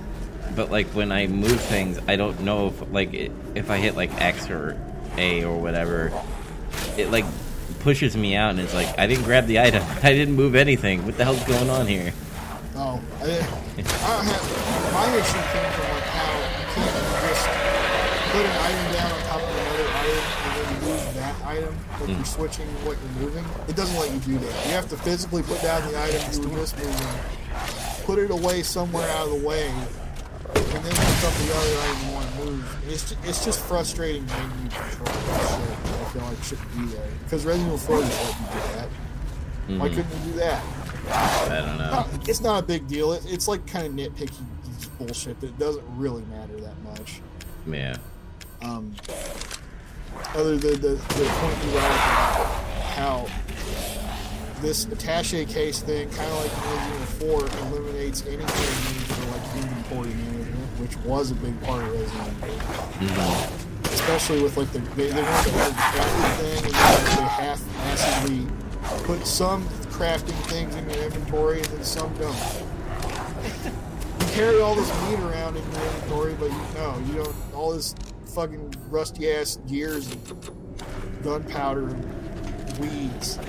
I think it would have made it more challenging. It would have, because you would have had all this meat. Well, meat's in your inventory, but like the gears and stuff and all the other items, like it was in like a sub inventory thing where it was in your craft menu system. I think they could have made it. Like I'm not saying each individual piece they're going to slot, but they can stack up to a certain really create a new stuff. Like, I don't know, maybe in 5s or 3s. It's something that makes you think. So let's talk about story, right? No. The game starts off, you're in your house. It shows the storybook first. Oh, yeah. Which is a little odd. So, the Village of the Shadow is pretty much the characters of the town, right? Like, it's kind of foreshadowing what is going to happen. The big white bat is the horse, the horse with the deer in its head is Heisenberg. The fish with the multiple eyes of Moreau. Yeah, and so on and so forth. So we get that. We get that Tim Burton kind of feel to it in the beginning. And it's kind of like Coraline meets Nightmare Before Christmas or something. Yeah, and then like it's Mia, reading the story to Rose, and then Ethan being a bitch and being like, "Hey, that's too scary for a baby," and right after he says that, I'm kind of like, "Man, Ethan, shut the fuck up! I still haven't seen your face yet." Listen, why is it important that you see his face? Because he's a character.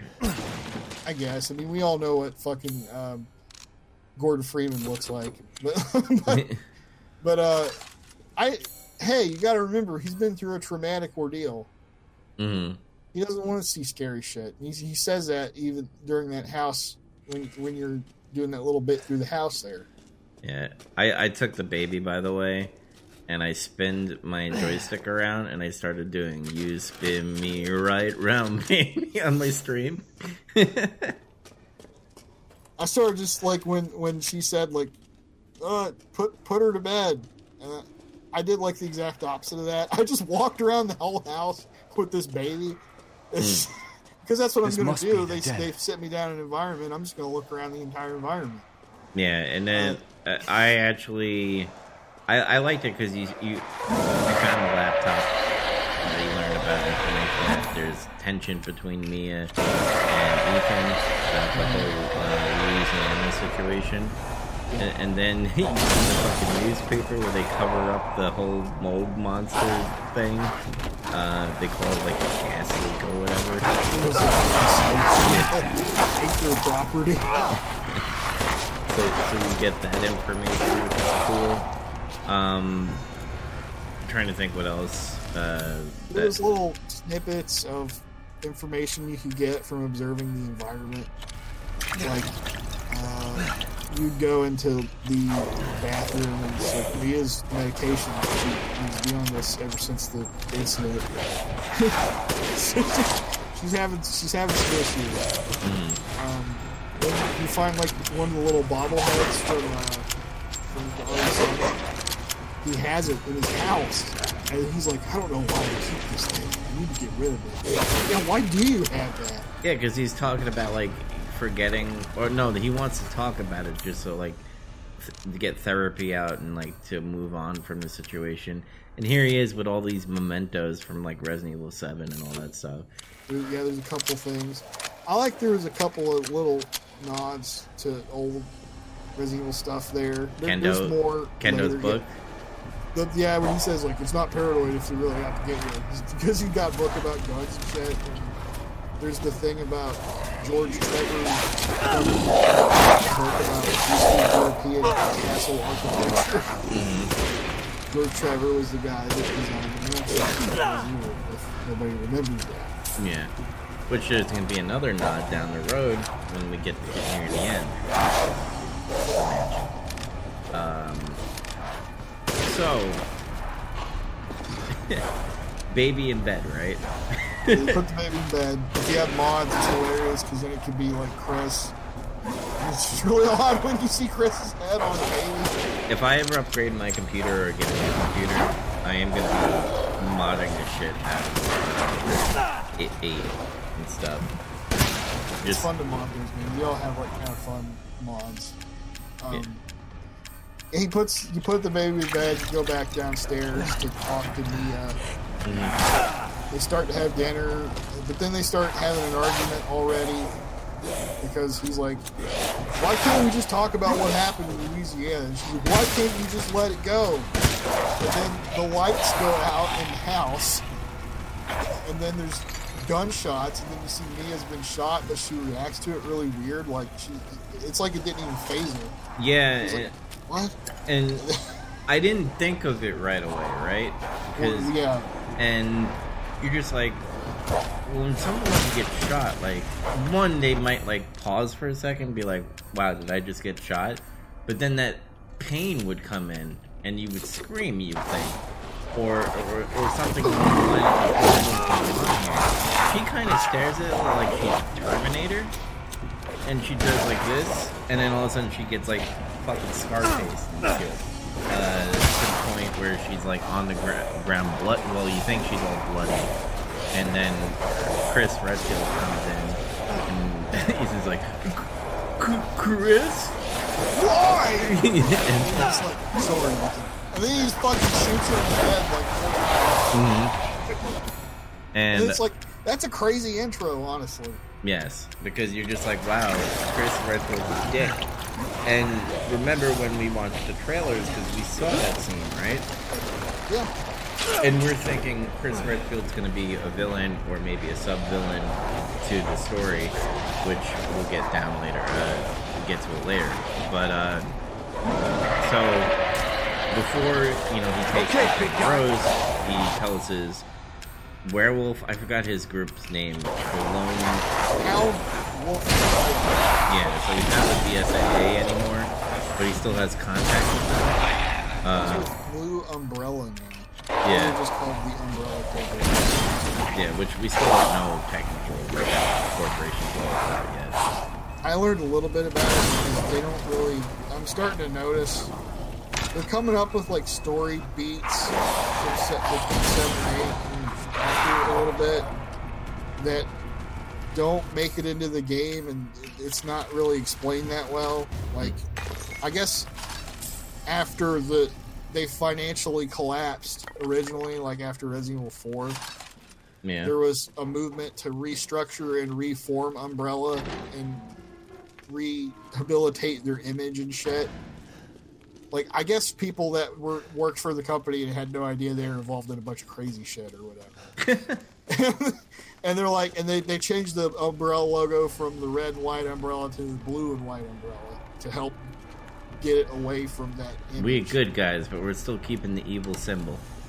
And they're a legit pharmaceutical company and shit, but they also research anti-bioweapon stuff to help get rid of bioweapons. And I guess Chris eventually joins up with Umbrella. And yeah, so there's a skip in there somewhere where we don't learn how Chris or why Chris joins with Umbrella, but something happens with the BSAA or whatever, and they don't seem to be that good anymore. Which I think that's what they're leading to, hopefully, maybe in DLC or in the next Resident Evil game. But anyway, he grabs Mia, well, you think is Mia, and Ethan and Rose, and this is the part that kind of like makes me think Chris is stupid, right? So they know everything about Mia. They know that she could shapeshift into, or not Mia, Mother Miranda could shapeshift into other people. Yeah.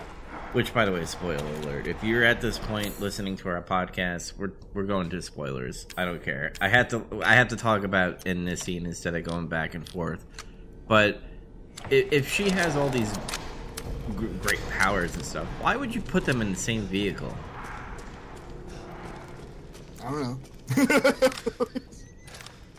Because even later in the game, when like there's you play as Chris later, even some of his squad mates are like, you should have told Ethan what was going on. He's like, there wasn't time, which is a fucking lame ass excuse. No, I think he said it's too late, but yeah. Like, yeah, you're right. He's like, even though you should have told him. He's like, yeah. That's the end of that comment. It's kind of like it was a cop out. They're like, yeah, I should have told him, but then we would never have a game. So, booyah, bitch. I guess that doesn't change too much. It'd be like, Ethan, Mia, that's not Mia. That's Mother Miranda. What? And then he like shows him all these files and bullshit and on his iPhone and stuff. He's like, this is what's going on. We're going to this remote village. And I didn't want to get you involved in this. He's like, but my daughter, Mia. So, God damn it, stay out of the way. And he doesn't listen. You still have me. By the way, put me in your phone as Alpha. Because Chris is Alpha. So, you know, they transport Ethan, Mother Miranda, and Rose in the same thing. Well, the whole Mother Miranda wakes up, probably destroys the fucking convoy with Ethan and Rose, and kidnaps Rose. And I will say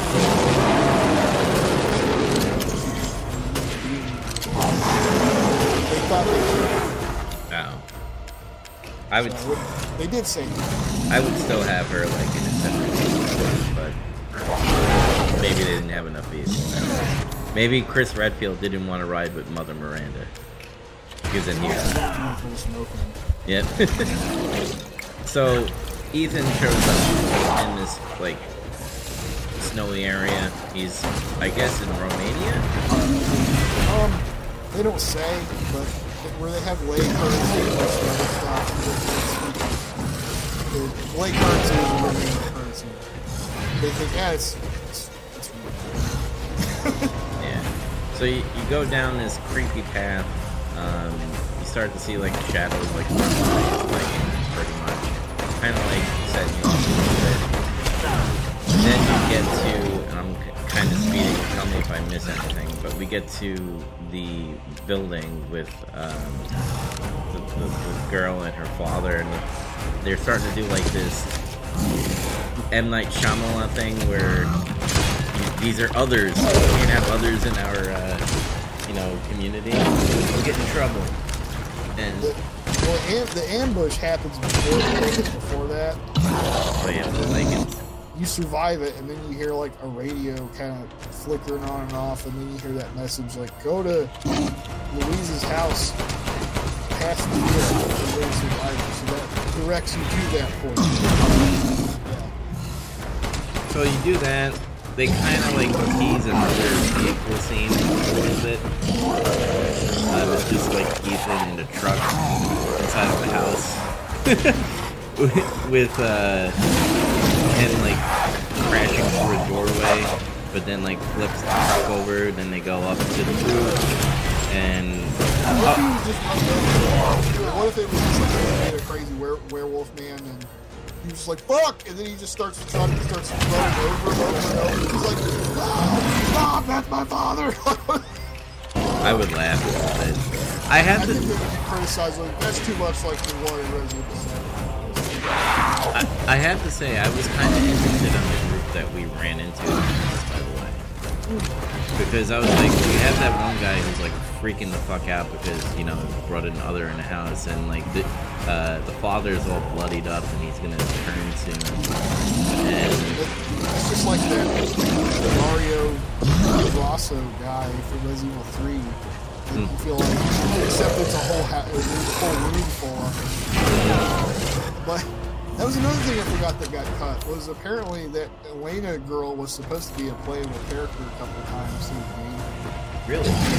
Yeah, but they decided not to do that. I think there was going to be like segments where you couldn't really fight or something. I made a joke about that. Like, man, Elena's pretty hot more than Mia. Just go away with Elena. You're like, her face is more highly detailed than these other characters. It's giant. Yep. And they mess around with you a little bit because the father turns into a werewolf and he's like down the hallway. A werewolf. A lichen. Yeah, a lichen. And Elena shoots her father. And then they go up to the roof area. And I hated this part because he's like coming up the stairs and like it. He's like, Elena. He's like, Dad, and then like she dies and stuff. I'm like, dumb bitch, dumb. You already know that he's a wereman monster, lycanthrope. And then even Ethan is telling her, like, no, it's not him anymore. Like, listen, you already figured that out the first time. Why are you falling for it? Yeah. And then she gets to a point because, like, the father is like, he fell through first into the fire. Into the fire! Sorry. And then, like, Ethan's like, grab my hand, and she does nothing, I guess, because she felt the shrieking of the wood. And he's like, just go.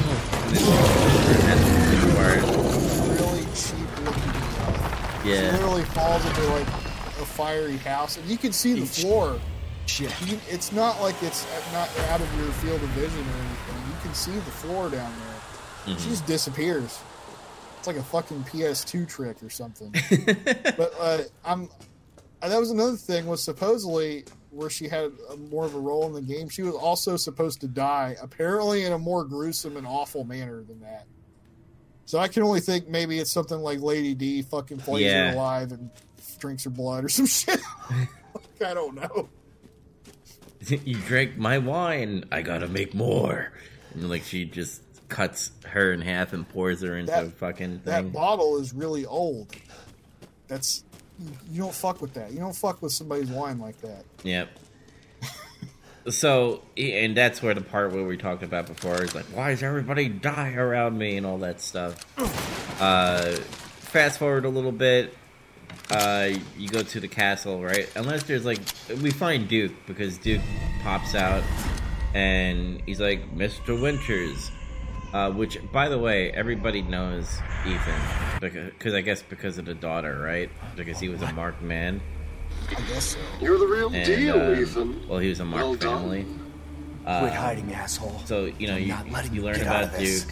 And cool your jets. Duke throws just in a that little more, he knows and you're all the merchant, by the way. Like, I'll lend you a hand. So what are you buying? I knew a guy before. And first of all, come to me. Put all the flasks in the altar, and I'm sure you'll figure the rest out. See you. Yeah. It's okay if Brazil has a little cheese. Mm-hmm. So then we get to the Lady D part. Oh, no. I'm sorry. We get to the castle, but then Heisenberg shows up. Yeah. And he's like... One, he speaks like Nicolas Cage. It's so weird. I didn't tell you that, right? You just thought that, too. Yeah. Yeah, because I was like, what the... is he doing like a Nicolas Cage thing? Because it really feels like he's got the same cadence. He doesn't sound like Nicolas Cage, but he talks like him. Mm-hmm. You know what I'm saying? And he does... Anyway, he's like, Ethan Winters, it's you. What are you doing here? Why am I asking you these questions? And he just like throws a bunch of garbage at him and he traps him and drags him away. And then... that's when you start to see all the lords, right? And also Mother Miranda. Which, by the way, you kind of get like a quick glimpse of Mother Miranda, because when you leave the house with the Elena and the father and stuff, like just after the house burns down and everybody dies. Yeah, you open up the gate and there's like one village person who's like, no, and like dies and shit, and Mother Miranda just walks away. She's like, yeah. Walks away in the field and he just fucking disappears. I don't know. Yeah, and then like we get to the part where they're all in this like, I guess, dungeon area. Hey, real quick, that reminds me of something we forgot. What? What about the hag? Like, she doesn't really have a name, but that's actually what they refer to her as, the hag. So they kind of talk about this, right? This is kind of jumping a little bit, but when we learn about Mother Miranda shape-shifting, remember the part where you talk to Eve, by the way? Eve makes another fucking comeback when you learn about being a mold monster.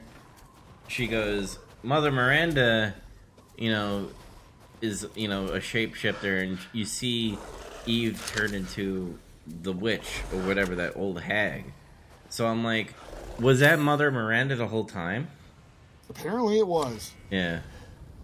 And that raises some questions about the story a little bit, in my opinion. Let's dive into that. What's the questions? So,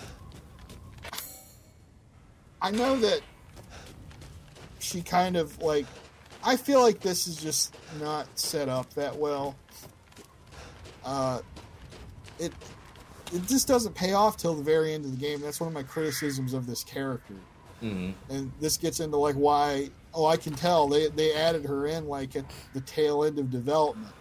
Because you literally see her, like, twice, very early in the game, very brief glimpses. It's my greatest pleasure very quickly to see you kill some return alive. fucking guy that was in that house, and then she disappears. Oh, yes. And then you see her in this scene after Heisenberg captures you, and she's, like, way in the background there. Where all the four lords are in the foreground, and they're all getting up in your face and talking to you and everything. Can I add to that? I think sure. I think some new stock. I think two factors, right? So one factor is, remember in pre-development they were just like, oh, there's going to be a witch that's going to be haunting you. I think that hag was supposed to be a witch that would kind of be like haunting you throughout the village. But that might have changed down the road.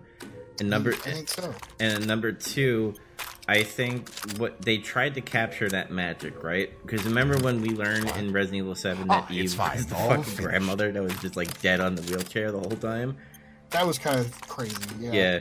I think they were trying to capture that magic and be like, oh my god, another grandma that was just like, you know, chilling, and it was the actual villain the whole time throughout the whole game. I didn't really consider that, actually, when I was thinking about it, but, like, that's, I guess I could see that angle. Till next we meet. The hag helps Ethan, and... like, first she gives him vague hints, but then she just straight up gives him keys. And it's like, wait, why is she helping him? And now she does say a throwaway line at the end when they have their confrontation. Mm-hmm. It's like, you aided me in helping me get rid of my failed children and shit. I'm like, okay. I think this is what was going to happen. So I think she was hoping, and I don't know why... because stealing your daughter or child and stuff, that's not gonna make me want to be with you. No. But I think what was gonna happen is, like, she wanted to kill her lords because technically they're failed experiments. But wonderful. And Rose was supposed to be the one, kind of like the Neo. Yeah, but they all serve her except Heisenberg. He kind of. He was building an army. He begrudgingly serves her, but, like, that makes me wonder. She must know he's, like, plotting to overthrow her or some shit. I think Mother Miranda was Palpatine, right? Sure. And I think Ethan was supposed to be Vader. That doesn't... yeah, but... and then Rose is supposed to be Luke Skywalker. That still doesn't make any sense, though. Why would you want somebody to kill all your help that's loyal to you? Because if you read their dossier in the Mother Miranda area, yeah, they're all failed experiments. Like, the only closest one, which it brings me like Metal Gear vibes a little bit because of the fucking French word for the triple clones and shit. Les enfants terribles. Yeah, terrible. Like, fucking Heisenberg is like the closest thing that she was like close to something, and like Lady D is kind of like Solidus in a way. Yeah, I get that. Like, that's still the thing that bothers me about it, though, is like, oh, sure, they're all failures, I guess. Mm. But it feels really wishy-washy. It feels weak. It feels like weak writing to me. Well, if your rumors are correct, I mean, she was kind of shoot in. So yeah, that's what I'm getting at, because it's like Heisenberg's not loyal to her, really. Whatever. The other three are, though.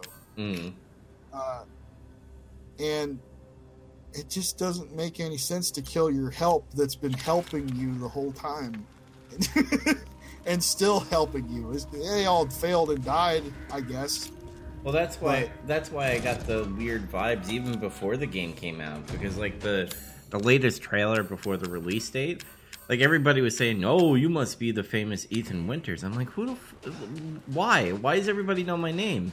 How's he famous? They literally covered up the incident that he was part of and said it was a gas leak, and he just happened to be there. Yeah. So like, I think. And again, maybe I need to read all the journals again. Maybe they kind of make a story out of it. But I think Ethan was supposed to be Miranda's, I guess, right-hand man. It was just written really poorly. I don't even think that. I just didn't get that impression at all. But she said something about, like, I wanted you to kill them. And it's like, why? She wanted his daughter, obviously. Because Rose apparently is amazingly strong, which kind of worries me for 9, which we'll get to. Yeah, it's just kind of like weirdly baffling. Because the only one that really tried to do something like that was Heisenberg. Heisenberg wanted to make an alliance with Ethan, and he was like, "Hey, help me kill Miranda. You can use Rose. We can use Rose together. Fuck her. Fuck that bitch. Fuck her." Like he's just doing it. I wish he just acted more like Nick Cage. Actually. Yeah. By the way, and I know I understand why he did it. Fuck you, dude. Like he tried to kill me. I felt kind of bad for him a little bit. Actually. Like, yeah. You know? If you think about it, I still think Heisenberg might have like backstabbed him down the road. But if they would have tag teamed, like, I don't understand why Ethan said no, right? He could have teamed up with this guy and backstabbed him. Yeah. Like, I don't know how Heisenberg turned to that weird fucking Metal Gear monster, and then, like, you use his tank, and then you guys fight Miranda, and surely you both could beat Ethan beat her without a fucking tank. Mm. Barely. Imagine if he had the tank.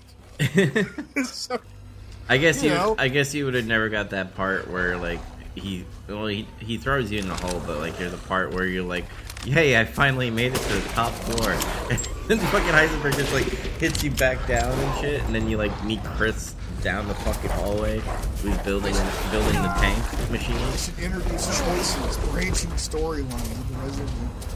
I mean, it would be interesting. I wouldn't mind it if it still had that linear path, kind of like a Mass Effect feel a little bit. But I digress on that.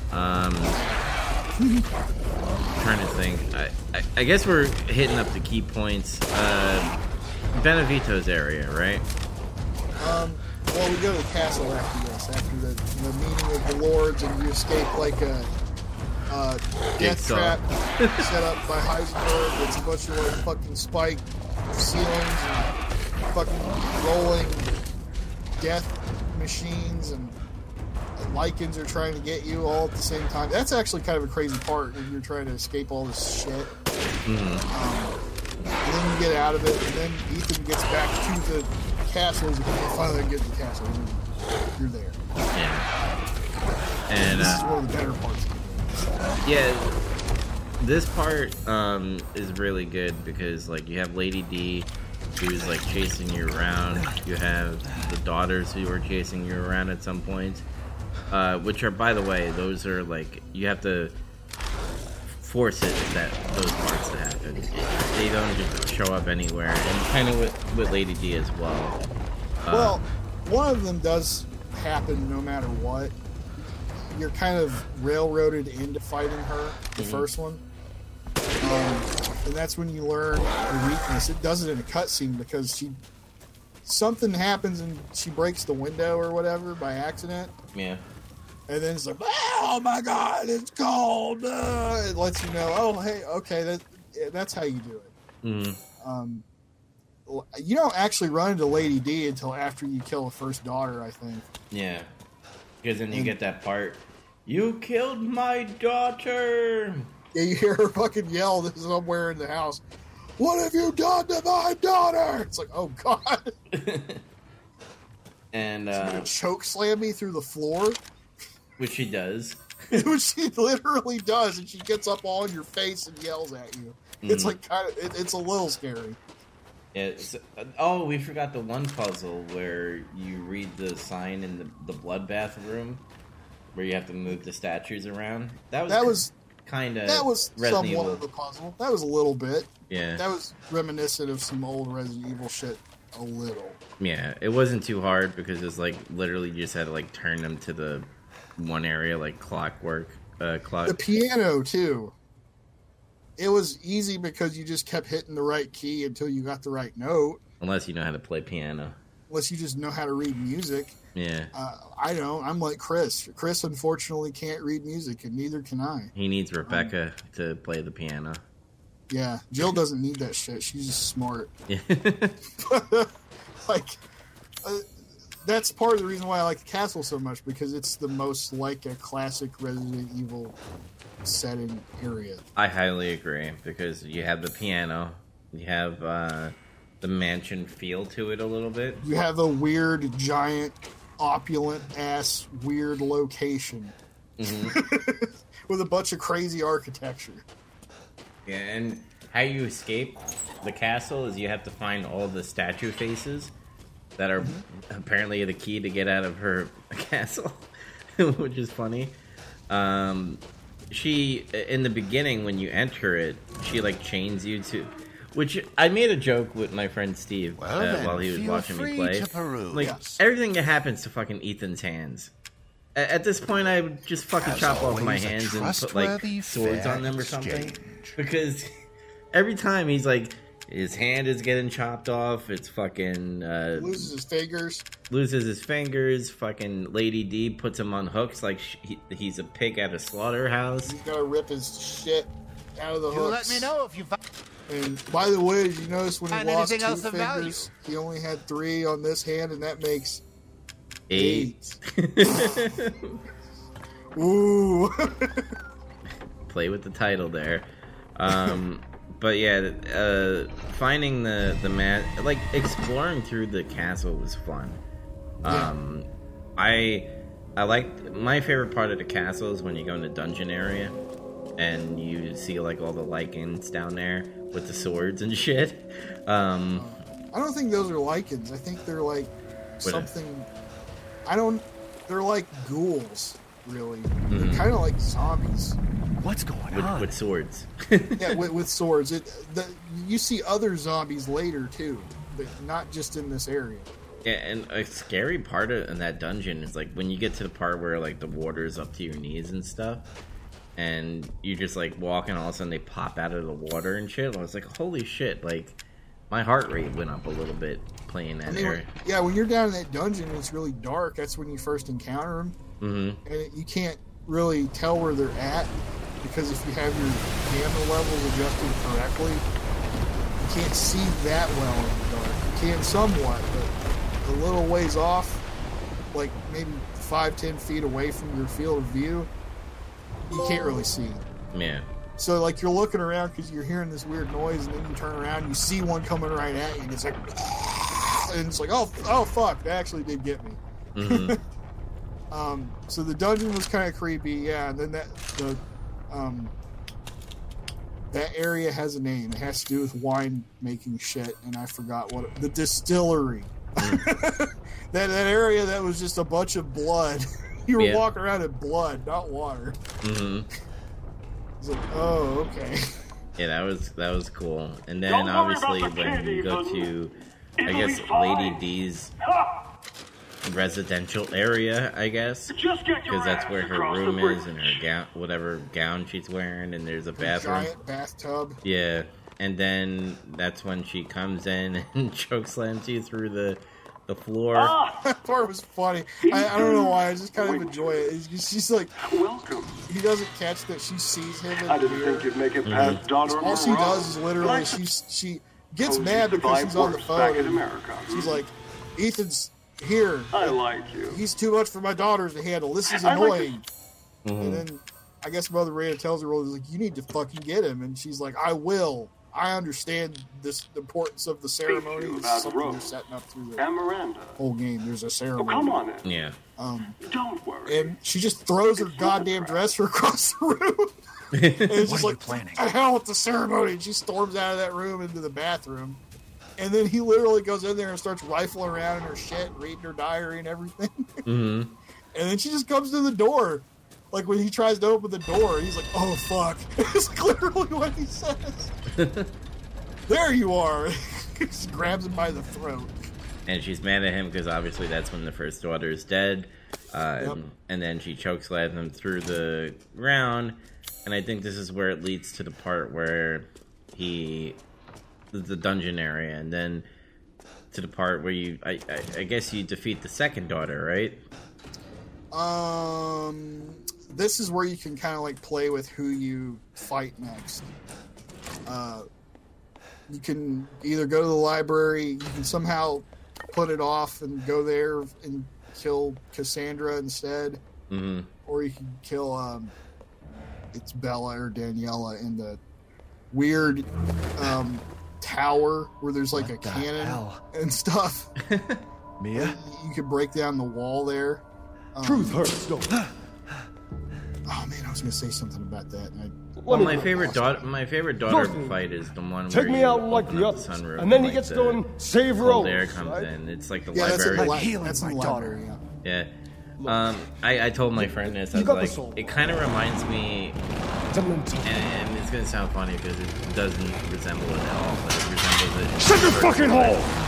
Fashion. But Revolver Ocelot in Metal Gear Solid 1, where you're just like take a seat, running around because once you put the cold on her, she runs around in a circle library, you're being and played. you're just shooting her. But it has nothing to do with the Metal You think Gear this is a Solid game? 1. I just had like a flashback of. I said sit! Yeah. But that's my favorite daughter fight. The other two are lame, in my opinion. Supersized bitch. Forgot. After she chokeslammed then we're on through a several stories of this castle, which, by the way, this made me think, like, she just put a if hole you're strong in enough to be a part of Miranda's family. I don't want to be a part of Miranda's family. Neither did I, but here we are. But she put a hole. I'm next in line, right? Who's gonna fix that? Kill me, move up the chain.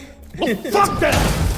I don't give a damn about your personal issues. Like this job I just is want to obviously fix my beneath daughter. her. This is like So do I. labor. Do you have any She's idea not gonna how make her powerful daughters that do kid it. is? Maybe Heisenberg. Even Miranda's scared of her. He wouldn't do it. He fucking hates her. Last time you freaked, But I swear to they're God! children of Mother Miranda, so Mother Miranda would be like, go fix her hole. I think she would go down to the village in her carriage pulled by a giant werewolf. You and me, like I was saying. together, we go to save Rose, and then we can Have use Lincoln. it Some poor to grind schmuck Miranda from to the village. You, My daughter I need you to is do a not a repair weapon. job. Come with me. Fuck And you. You can't refuse her. And, and she like sucks your blood and shit while you're doing the job. Maybe if you do a good enough job, she'll let you. Last chance. Maybe.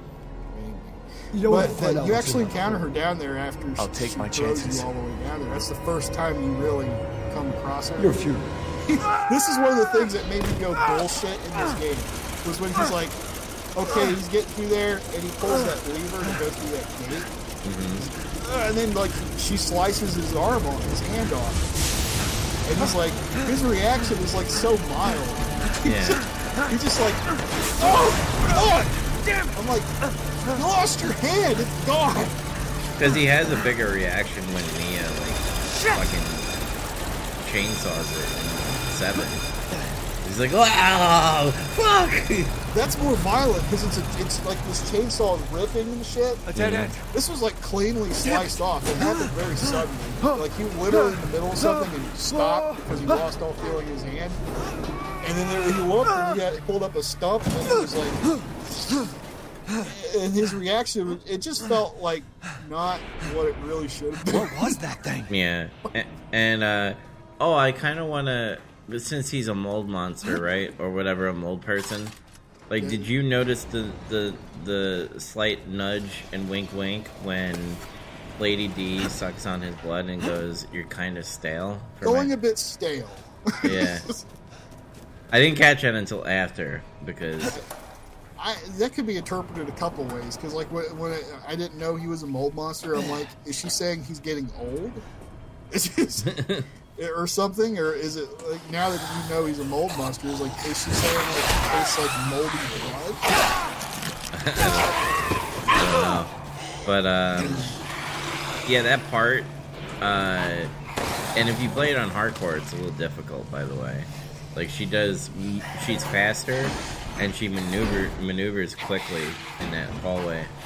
This gets to something that I kind of don't like about this game. When you change difficulties and you go up, it's something that makes it more artificially difficult. When you turn up the difficulty, your movement speed slows down. Yes. And I don't like that. I feel like that's cheap. This place is messed up. Yeah. Because like I noticed, like in that ambush, that's when I really figured it out. I was like, am I fucking going slower? Because I remember my sprint being faster because I got the thing where you can increase your speed. And I felt like I was just slower, even slower than like the default movement speed. And I'm like, what the hell is this? And then I found out, that you go slower the higher you turn the difficulty up, and I don't like that. But you have to like go around and like collect your hand. By the way, welcome, it's stuck on welcome. the switch. You're sure and you have to get away from her because she runs. She actually kind of runs a little bit when you turn it up. It's like, oh, because she's angry, and then you got to put like on that herb juice on your hand, and somehow it like sticks back together, which basically means you're a mold monster. Once you find out down the road, be like, oh, all the times you got hurt. Yes, I can see why you'd be interested. Kind of makes sense now. You don't know that yet. You enjoy all the killing, Snake. Yeah. But the gate opens, you run away, and the elevator goes up, and you're in the courtyard and all that stuff. But to think you want to pile on even more. Which, you go up to the roof also and get the sniper rifle. And pretty much when you get all the faces, you're out of the castle, but then you go across the bridge. And that's when you find that cool-ass knife. And then Lady D shows up. Do you have enough fire? You stab her in like the rib titty area. She stabbed you first. Yeah. Because you ruined everything. I agree. Like, this fucking peasant comes into your castle and just starts breaking all your valuables and shit. Well, think about it. Family. Well, think about it. Because, like, he's trying to find his daughter, right? And which, by the way, after you beat her as a dragon, like, part of Rose is in this little fucking container, but we'll get to that. But like, Rose is not even in the castle. She tells him that earlier. Yeah, she's like part of hers in the church, and he goes around, like you said, breaking stuff in her house, killing her daughters, and just causing havoc for no apparent reason. I'm kind of trolling. I mean, they dragged him through her, and like these fucking baby bitches are trying to eat him. Yeah, they want to physically eat him. Like, true. All right, touche on that part, but I was just kind of halfway trolling about that. But he could have. Well, obviously not, because he had to find all the masks to leave. So. But like he stabbed her, and she makes this horrible squealing sound, throws you through a wall, and then she turns into a dragon. Yep. Then which is another sly nod to like Dracula vampire shit and stuff. And then you fight her in the tower. You find all the weapons and shit. You shoot her. And then she like breaks the top of the tower. And then you fall down. Oh, no. You fight her. You go up. And then you fight her. And then you go back down again. And then she's finally dead. She curses you until she dies. Yep. And then he says, "You're the one that's cursed." And I'm like, really, dude? I'm starting to like question his mental state at this point. Yeah. Because his mild reactions to like crazy injuries, and then his not good attempts at one-liners. Yeah, it's kind of how should I say it? Sus, I guess. Whatever. It's a little sus. But You defeat her, and then you have this container, and then you go to Duke. He's like, "You have your daughter right there." Like, what are you talking about? He's like, "Rub the jar." He's like, because there's like a bunch of dirt on the label. Like, he never inspected it closely. I did, but he fucking didn't. Mm-hmm. I was like looking at it because this is Resident Evil. What the fuck is this thing? And then he finally rubs the dirt off and it says Rosemary W. And he's like, what? By the way, so is Rose Eve as well? Essentially. It's, yes. And I guess because mold and Mia was also mold.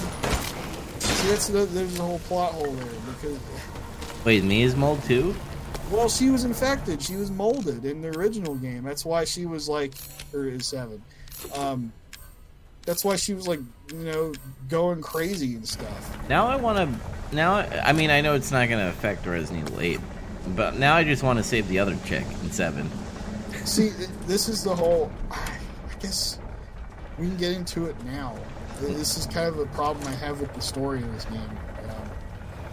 I feel like they made Resident Evil 7, and they made real attempts to have shocking stuff happen to you to jar the player. Like the stuff we were talking about earlier. And one of those things is like Ethan getting his hand chopped off and crazy stuff and it getting attached, like it gets stapled back to him. Mm-hmm. And there is some kind of like brief mention of, you've been infected by something, that's why you can still use your hand.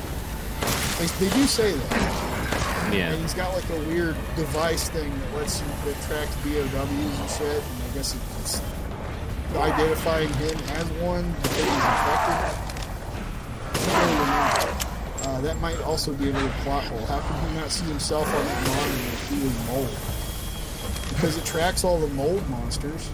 Mm-hmm. I feel like they retroactively had to come up with some kind of reason why he could keep fucking reattaching his limbs. Well, yeah. They didn't know why. They didn't know what it was. They thought it would just be cool. I low-key like the idea that he's a mold monster. I still think the shock of Eve telling him, be like, huh, what are you, dumb? Like, Jack killed you at the house, and then you became a mold monster. And won. Now, I understand your point of view, where it's kind of like far-fetched. I truly think they need to make a bridge for that to happen. I feel like they did something and they wrote themselves into a corner with a certain mechanic, some idea they were trying to present in the last game that had no real good explanation for it. Mm-hmm. So they came up with this. And it raises other questions, though, because Mia was infected by mold, but she wasn't killed. Was she? Yeah, and that's what we don't know about. And here's another plot hole as well. Little often fills the purse, when Mia and Ethan had a baby, right? Mm-hmm. So did he make a mold baby? Yes, I think that's what they're trying to say. And this is another thing. Mia knew that he was. This is just preposterous. It gets to preposterous territory. Yeah, because she goes, he's different. Because remember, Chris. No, she said she knew he was dead the entire time. I was like, how did you know that? And nobody else knew that. Like, did Chris and all them and Umbrella and all that and the BSAA did not know that? And they did all these tests and shit. Mm-hmm. And nobody saw irregularities in his blood work or anything like that. Or nothing. It just raises too many questions. That's why I think they need to have the DLC to answer this. Like I said, I like that they continued the story. Because they could have just been like, yeah, he's a mold monster, and just like end the story there. but seems useful. But like now they're like making it into like a trilogy in a way, because at the end it goes, the father's story's done, which I don't think it's done, by the way. I think Ethan's gonna show up in some form or fashion in 9, because of how Eve showed up in Ethan's. Which, by the way, I call it the jet. Like in The Force Awakens, how like Rey and Kylo talked in some type of like Force world or whatever. I think Resident Evil 7 and 8 have like the mold world, because remember when Jack was talking to fucking Ethan and shit? Yeah, like Jack was there, and who else? Somebody else was there too. Was it Zoe? Yeah, the whole family was there pretty much. Yeah, and it's like, what the? And that was one of the things in that game that made me go, what the fuck is this? It's just like, this is getting into like weird supernatural territory now, and I'm like, I don't know about this. Mm-hmm. It's like they used to frame this is like what they just put off with this game. They framed supernatural looking things in that they're actually from a virus or a parasite or something. Mm-hmm. But that didn't really seem like that at all. Unless there's a mold world. And it seems like maybe there is, because they set up that mega mycete thing, the root mold. Which, by the way, I think there's more than one, in my opinion. There was. There was one in the Baker property. And it was different, because they talk about that later in the game a little bit. The Hound Wolf Squad says some stuff about it, just kind of offhanded. Yeah. Which, by the way, I like how they're having like little experiments throughout the fucking town. Like they have like little fucking tent areas with like little laptops and samples and shit. I kind of like that. Like when you go back to that church in the village, and you see there's like laptops and a bunch of bullshit there. Like, what? Mm-hmm. You go there and you read this file, and it's just like, what the fuck is going on? What is this shit? Mm-hmm. But it's cool. It throws you off a little bit. But yeah, apparently there was a root fungal mold under the village, and when it's made everything like a hive mind collective kind of thing, somewhat. And if you die there, your consciousness, your data gets uploaded to it. So I guess Ethan made contact with the root mold thing on the Baker property when that happened, if that's the logic I'm supposed to follow. Because otherwise that makes no sense that happened. Yeah. And anyway, like, he gets out of there, and Duke tells him about the jars and how each one of the lords has one. And he's like, you can get them all together and you can bring her back. And he's just like, bring her, like, that makes no sense to him, but he just fucking brings her back.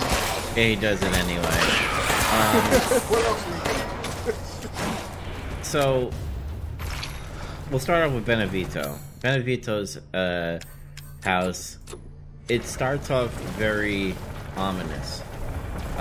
Because, you know, you see Mia, you start to have, like, hallucinations a little bit. The first thing you do is you put your fucking photo in, like, a mail slot, and you open up the door to the elevator. Well, it says, give up your memories. Mm-hmm. And then it's like, what? And then it's like, well, the only thing you think you could fit through the slot's your fucking picture of your family. Mm-hmm. So you do that. Yeah. And that does feel like something kind of Silent Hill-ish. Yep. Also, the way this area looks and it's set up is very cool. Like, you go into it, as you gradually go in, it gets more foggy and misty. Mm-hmm. Because the House Benevito is, like, near a waterfall. It's, like, in the cliffside of a waterfall, which is, like, really cool. That would be a fucking badass place to put a house.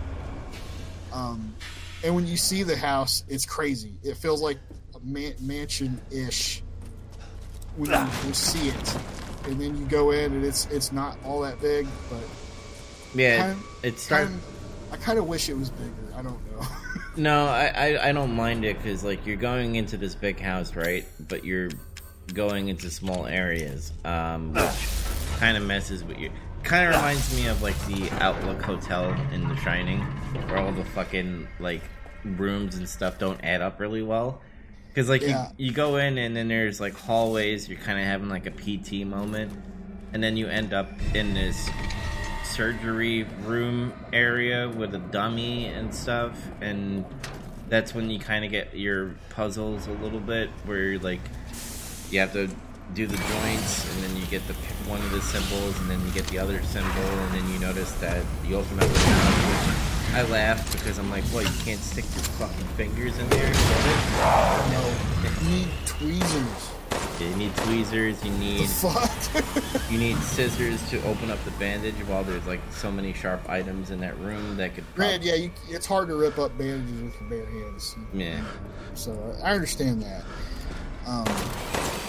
Yeah, that doll puzzles, it's not difficult or like challenging in any kind of way. It's just move the sticks until you find something. Basically, but yeah, you get left in this basement area. You do this puzzle, and some strange stuff starts happening as you're down there doing that stuff. Start seeing things. The light starts flickering. You hear shit on a radio. Very PT-ish. Mm-hmm. You get shown a tape of somebody walking down to a well. Yeah. I didn't understand that part. I mean, I understand what they were doing, but like, oh, you know, that's where I need to go. And obviously, when you do that dumb puzzle with the film, and then it opens up a secret passage, and then you go down this, like, I will admit that area was kind of creepy.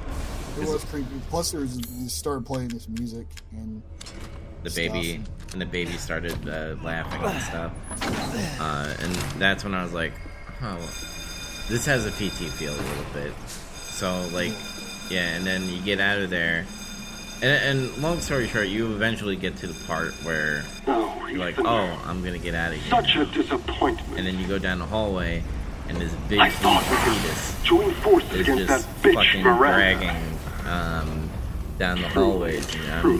That's where I'm like, nope, this is scary as fuck a little bit. It's a very big, gross thing. Laughing. To be her children. Creepily baby laughs, and it's all distorted sounding because it's a giant, gross monster being forced to serve her. And I'm like, oh, this will be some great birth control for some people. Understand that humiliation. Some people were making jokes about this is the scariest part of Resident Evil, and it's like when you're holding the baby as Ethan. I'm not like her. Okay, I want nothing more than to be free. That part was genuinely pretty creepy. I dug it. I dug running from the baby. Yes. I need enough power and hiding and shit. to destroy her. He's not too challenging to get away from. Sometimes he can catch you.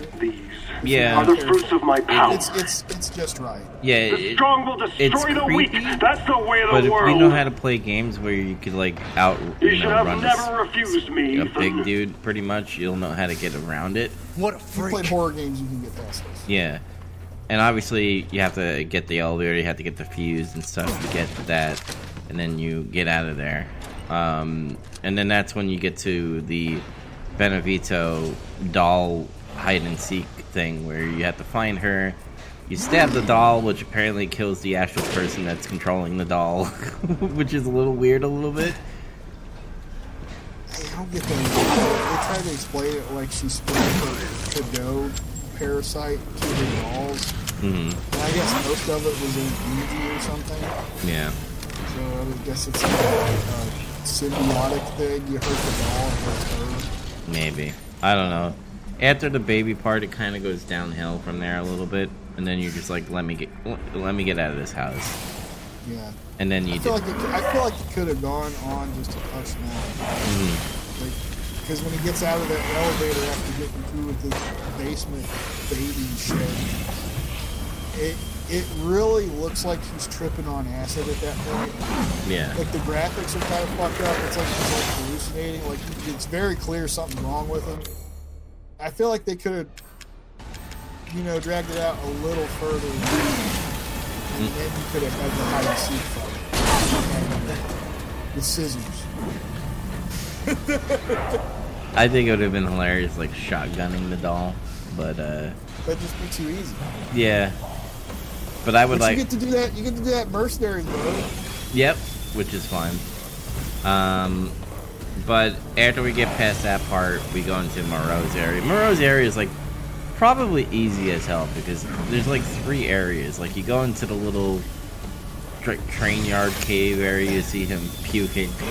Yeah, you're in that mine, and yeah, this is another thing that makes me think Ethan's dumb. Was this part where like he sees him in there, like he's just staring at a TV and vomiting. He's like, "Oh, if it's for you, I'll do anything." He's like simping for her. Yep. The jar for Rose, I guess it's her arm. It's right there. Yeah, it's like right there, and he just like stares. He grabs it. He actually grabs it from him, and then he says he could have just left. "I'll be taking this, asshole." Essentially is what he says. And he turns around and sees him. He's like, "No, no!" And he begs for him not to take it from him because he's like, "Oh, the other ones will laugh at me. They hate me." And he's like, and he fucking indulges him talking to him like this weird monster man. And he's just like, "I don't care if everybody hates you. What the fuck do I care?" And he talks. He has a conversation with this guy, and he starts laughing at him. He's like, "You're dumb. You talk too much.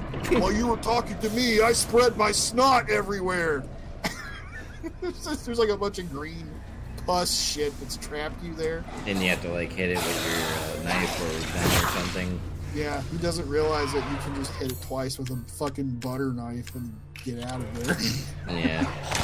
So, like, you're going through that area, and obviously you get to the part where you're on top of the roof because you have to drain the water to fight him at the end. And then that's when you get the little puzzle thing with the platforms, and you drain the swamp. There's a swamp. Yeah.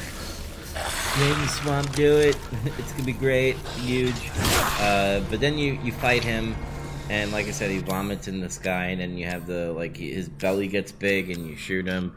And then I kind of like that mechanic where he would like vomit his acid shit and made acid rain. You had to hide. It was kind of interesting.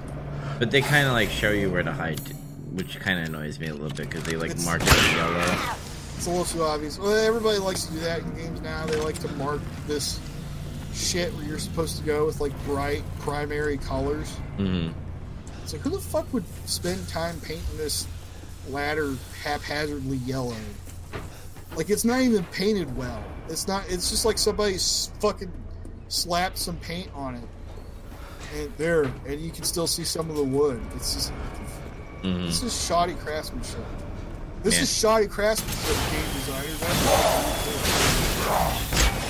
They tried to do a little mini puzzle without the platform area, but there's a part where you have to push shit, and then you have to you're like, oh, you gotta shoot the ladder, and I'm just like, come on, guys.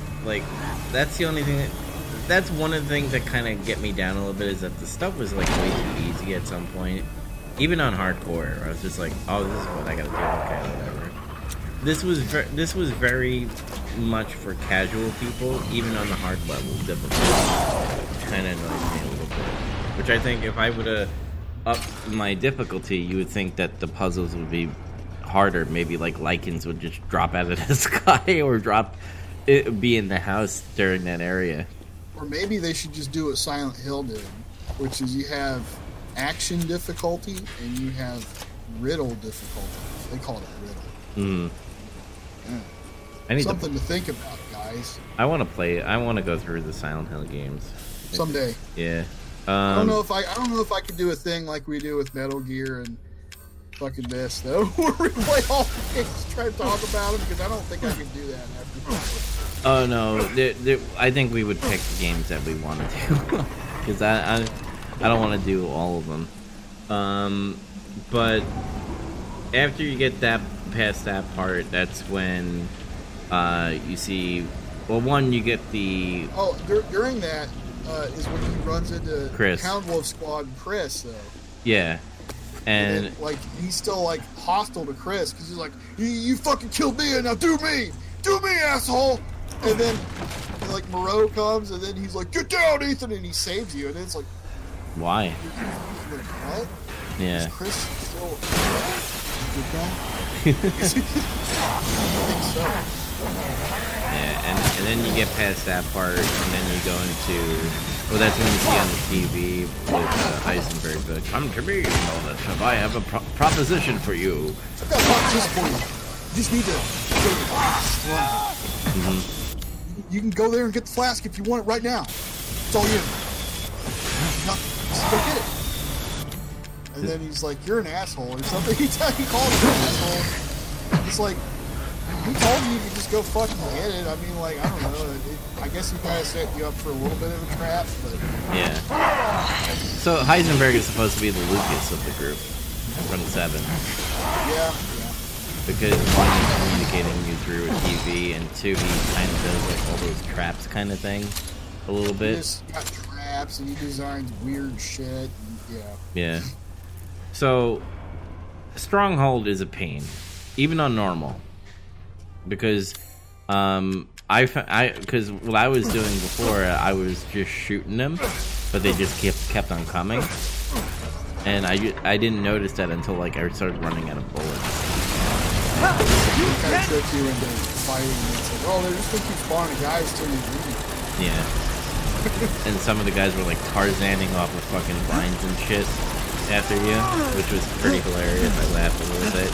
And then that's when we got the part where the big guy with the axe shows up and you're in a small area. And I had no bullets, by the way. I had to run with all the bullets pretty much that were in that area, and I won. I had a couple of pipe bombs. So I shot really well, and then I threw the bombs and I somehow won. And Lycans had some items as well, so the Lycans came in and helped out a little bit. For me, more than him. Thanks to your consistent patronage, I've expanded my services. So we get past that part, and then obviously Heisenberg like fucking taunts you and shit, but come here, bitch, and like you go. He doesn't call you a bitch. He says something. He's like, I don't think he directly insults you, but he's just like, all right, you got the flask. Good job. Now, fruits of your exploration. You can talk. Yes.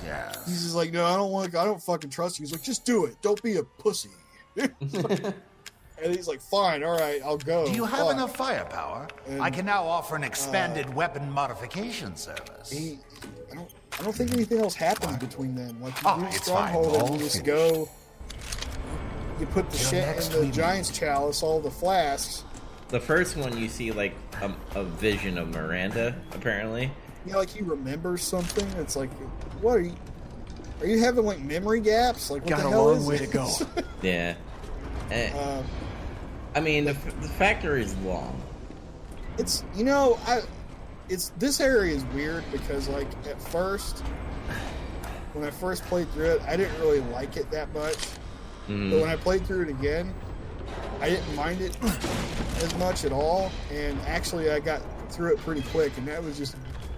And I did everything. I even did some stuff that I skipped last time. Like, I forgot to do the... Miranda thinks we're nothing but children. Yeah. I totally missed the room it was in. Oh, she doesn't care for us? No. And I didn't She's find the lost ball all mold her humanity. because you have to make the ball there. You don't just find it. So if you're like, where's the ball at? That's why you got to find the ball and then you got to make the ball and the casting iron thing. This reminds me of the part in 7 where you're about, like the cave area with the molds and shit. Yeah, the salt mines. Yeah, it reminds me of that area. A little bit, yeah. I didn't really mind the salt mine that much.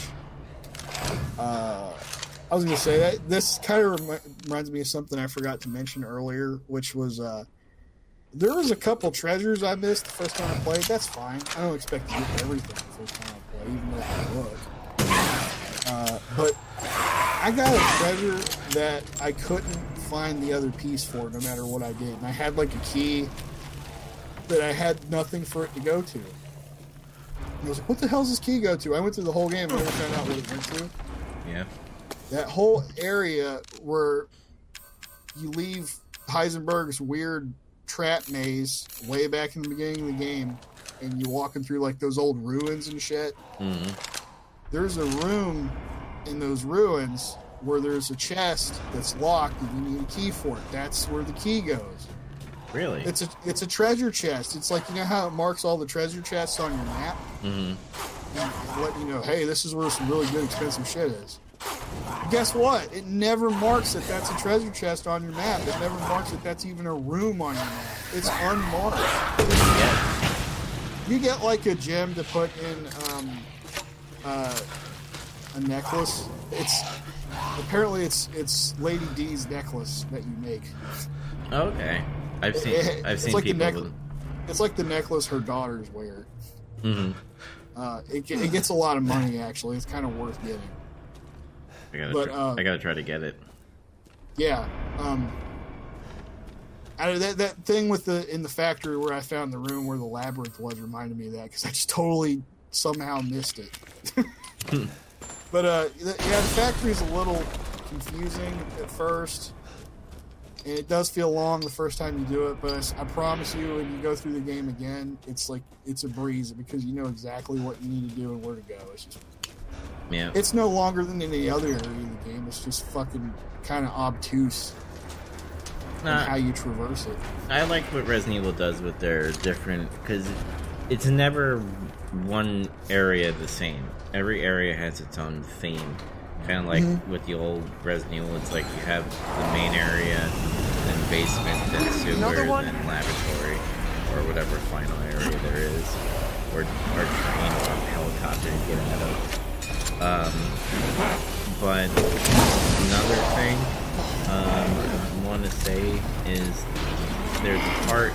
I love all the enemies in the factory, because they're Borg-like and they're all like steampunk and they have these drills and shit. They get tougher too. It's like first you just run across like the VR headsets on. And they're not that much of a threat. Then you run into the guys that have the soldats. Slowly, as you progress, they get upgraded. Like they have like armor plating, and then there's one that has even more armor plating, and then there's one that has like a weird jet propulsion system on it, so it can jump around the environment. And there's one that's just a straight up tank, and it's just got a bunch of fucking armor on it. Yeah. And you gotta knock all that shit off eventually. And that's when you eventually get to the propeller boss battle, where you Sturm. Just like running into the wall, you gotta shoot him, wall him up at some point. I like that note where he talks about how he chopped his own arms off and it was a failure. Yeah. but he's still alive. It's like he kept him in that hole. Did you know that? I don't know if it's a direct taken from it, but Hitler's Army. Ever see the movie? No, I know about this. You're talking about like how that guy said that he got plagiarized because they ripped off his propeller monsters. Yeah. Yeah, I heard about that. It looks similar. It's very similar. Maybe that dude watched that movie and thought that was cool, and it's not really a new movie anymore, right? No. Yeah, it's a movie from a little while back. Maybe he thought, I could make my own version of a propeller. It's not a big deal. Mm-hmm. I don't know. People seem to be making a real big deal out of it. I guess that guy feel like kind of hurt, but I would look at it as a homage. I mean, what's he really get out of it? Yeah, he's not gonna get money out of it. And what's the guy get out of it that made that monster exactly? He had to come up with a monster for that area. It's not like he's getting fucking royalty. Mm-hmm. It's the same deal you had. You had to make a monster for that scene in that movie. Yep. What's the difference does it make? I don't know.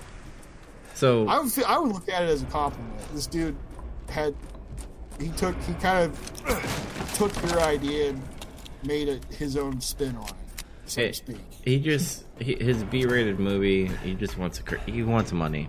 It's clearly he wants money. But don't get any. He's talking about a fucking 10-year-old B movie or something. Yeah. But anyway, you do that, and then you meet up with Chris, and he tells you about Mia finally, and says that he doesn't know Mia's alive yet. Chris, he thinks you get thrown down a hole, and then because this part gets you the first time you play. And he's like, again? Because he feels like he has to go climb all the way up this shit again. You're like, are you fucking kidding me? Because I was kind of mad at first. Yeah, me too. But then Chris shows up and he disarms you. And he's like, all right, sit down in this chair and I'm going to fix this tank while I'm talking to you and I'm going to fill in the plot. Which, yeah, he does what you talk about. He explains what happens with the beginning and everything and how he's there to help fucking put an end to this shit. He's going to help him get Rose back. Everything's good. Chris is good. And then he says, give me a wrench. That's when he explains everything. Yeah. And then you learn about the mech that he was building, I guess, while he was going through the factory, I'm guessing. Which is weird. I don't know why he built, like, he built a tank out of, like, composite materials. And it's like, why would Heisenberg build something that he knows he couldn't control with his powers? That doesn't make any sense. That's like fucking, that's another weird plot hole thing. Yeah. So you get into this mech thing, right? You have a chainsaw and you have a rocket launcher, I guess, whatever, cannon, and a machine gun. You go in there, and then you have the Metal Gear fight. We already explained about that. It was cool. Yeah. And then after that, there's a part during that fight where like his factory explodes because Chris says, "I'm gonna plant explosives." And she'll start her ceremony with your full of monsters and shit. Mm-hmm. That makes sense. If that happens, and he blows up though, and Heisenberg's like, "No, my factory." That's like, the and he whole blames it village. on Chris. It's like he knew he was there or something. Did you catch his diss, by the way? And he's like, "A boner punching asshole." And I'm like, Miranda. Yes. I actually got a laugh out of it. I laughed. Like, everybody knows it's absurd. So, like, How does Heisenberg know Chris punches boulders? it's just it's kind of like a Duke thing, right? It's like, Yeah, I'd like to see you try. It's hilarious, but maybe he read up on Chris. Maybe that was in the report. There was a gas leak in Africa, and Chris Redfield punched a boulder in a volcano. Something. So we defeat Heisenberg, and then that's when we start getting the story of more story. Yeah, and well, first Mia like rips his fucking heart out. Not Mia, Mother Miranda. Why does he fall for that? Because Ethan's Like, stupid. I guess he is. I've been complaining about how fucking stupid he is, the stupid shit he says, and how he reacts to stuff not correctly. And it's just like he knows already that, like, okay, the first time he saw a weird ghostly illusion thing, and he figured out that wasn't real. And again, like, his wife's coming up to him and she's talking weird, like that's not what she would talk like. And I guess he's just a dumbass. I don't know. It just bothers me. Yep. No coin. But she like kills him. Good deal, if I say so And, myself. And you're just like, once she does Kano's fucking finisher move, rips the heart out. Literally just shoves her hand into his chest and pulls his heart out, and he's like, and does like a sponge, and all the fucking blood just goes all over her face. And sick. then he dies. Well, you think he dies. And then it goes to Chris, and then he goes into the, I guess, Mother Miranda's house, whatever, laboratory. He's he goes through the whole village. I like this part of the game a lot. Do you? Yes. Yeah, like it's cool because it's a nice break, because you spend the whole game kind of like conserving ammo and being careful and, you know, all this other stuff, all this other survival horror stuff, basically. Mm-hmm. And then, like, you get to play as Chris, and he's got, like, high-powered fucking... It's dark. Bio-weapon assault rifles and shit, and grenades, and umbrella medicine injectors. Yes. And he's just, like, he's just tearing ass through this village. He's, like, killing, like, a bunch of these fucking Lycans. Yeah, you just burst fire like your P90, and like the heads explode, and you're not. He's got like a laser thing, and you get to like hit giant mold monsters with like orbital strikes or something. I was like, this is Call of Duty Chris. Like, it was fun. It was okay though because it wasn't the whole game. It was just like you play as Chris for like maybe about half an hour. I want to say, and it's not that the whole time either, because there's this part where you get down into like this little lair area, and it's Miranda's lab apparently. And this is where I love it, because one, you learn about all the lords, by the way, where they were experiments, and then you read. Well, one, you look at all the pictures and stuff, and apparently she never ages because of her shape-shifting. And then you read a letter from a guy named Spencer. And Oswell Spencer ran into her a long time ago. And found this like weird logo all over the village and shit. And plagiarized it. He's decided, like, it reminds me of an umbrella. We had that conversation, so that's why I helped start my company and called it an umbrella. I really enjoyed that because I'm like, holy shit, like, it makes you think. And I know it probably didn't happen because this was a shoo-in character, Mother Miranda, but I'm kind of like, maybe there is some female character, if I go back and play the old games, that they kind of mention without nailing it on the head. I don't think so. I don't recall anything like that.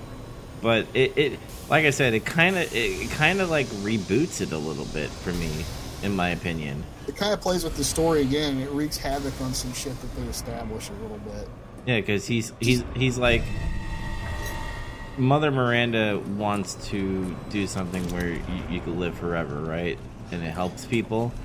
And I didn't think so. It felt like a more selfish thing. Like she wanted to. Basically, all she cared about was getting her daughter back. Yeah, I mean, it's still saving a life and having at a whole village's expense, though. Yeah, that's the thing. Like she sacrifices this entire village for that. But Spencer goes, "I like your idea, but I'm gonna make it into a virus." And here's the other thing, though. This fucks with.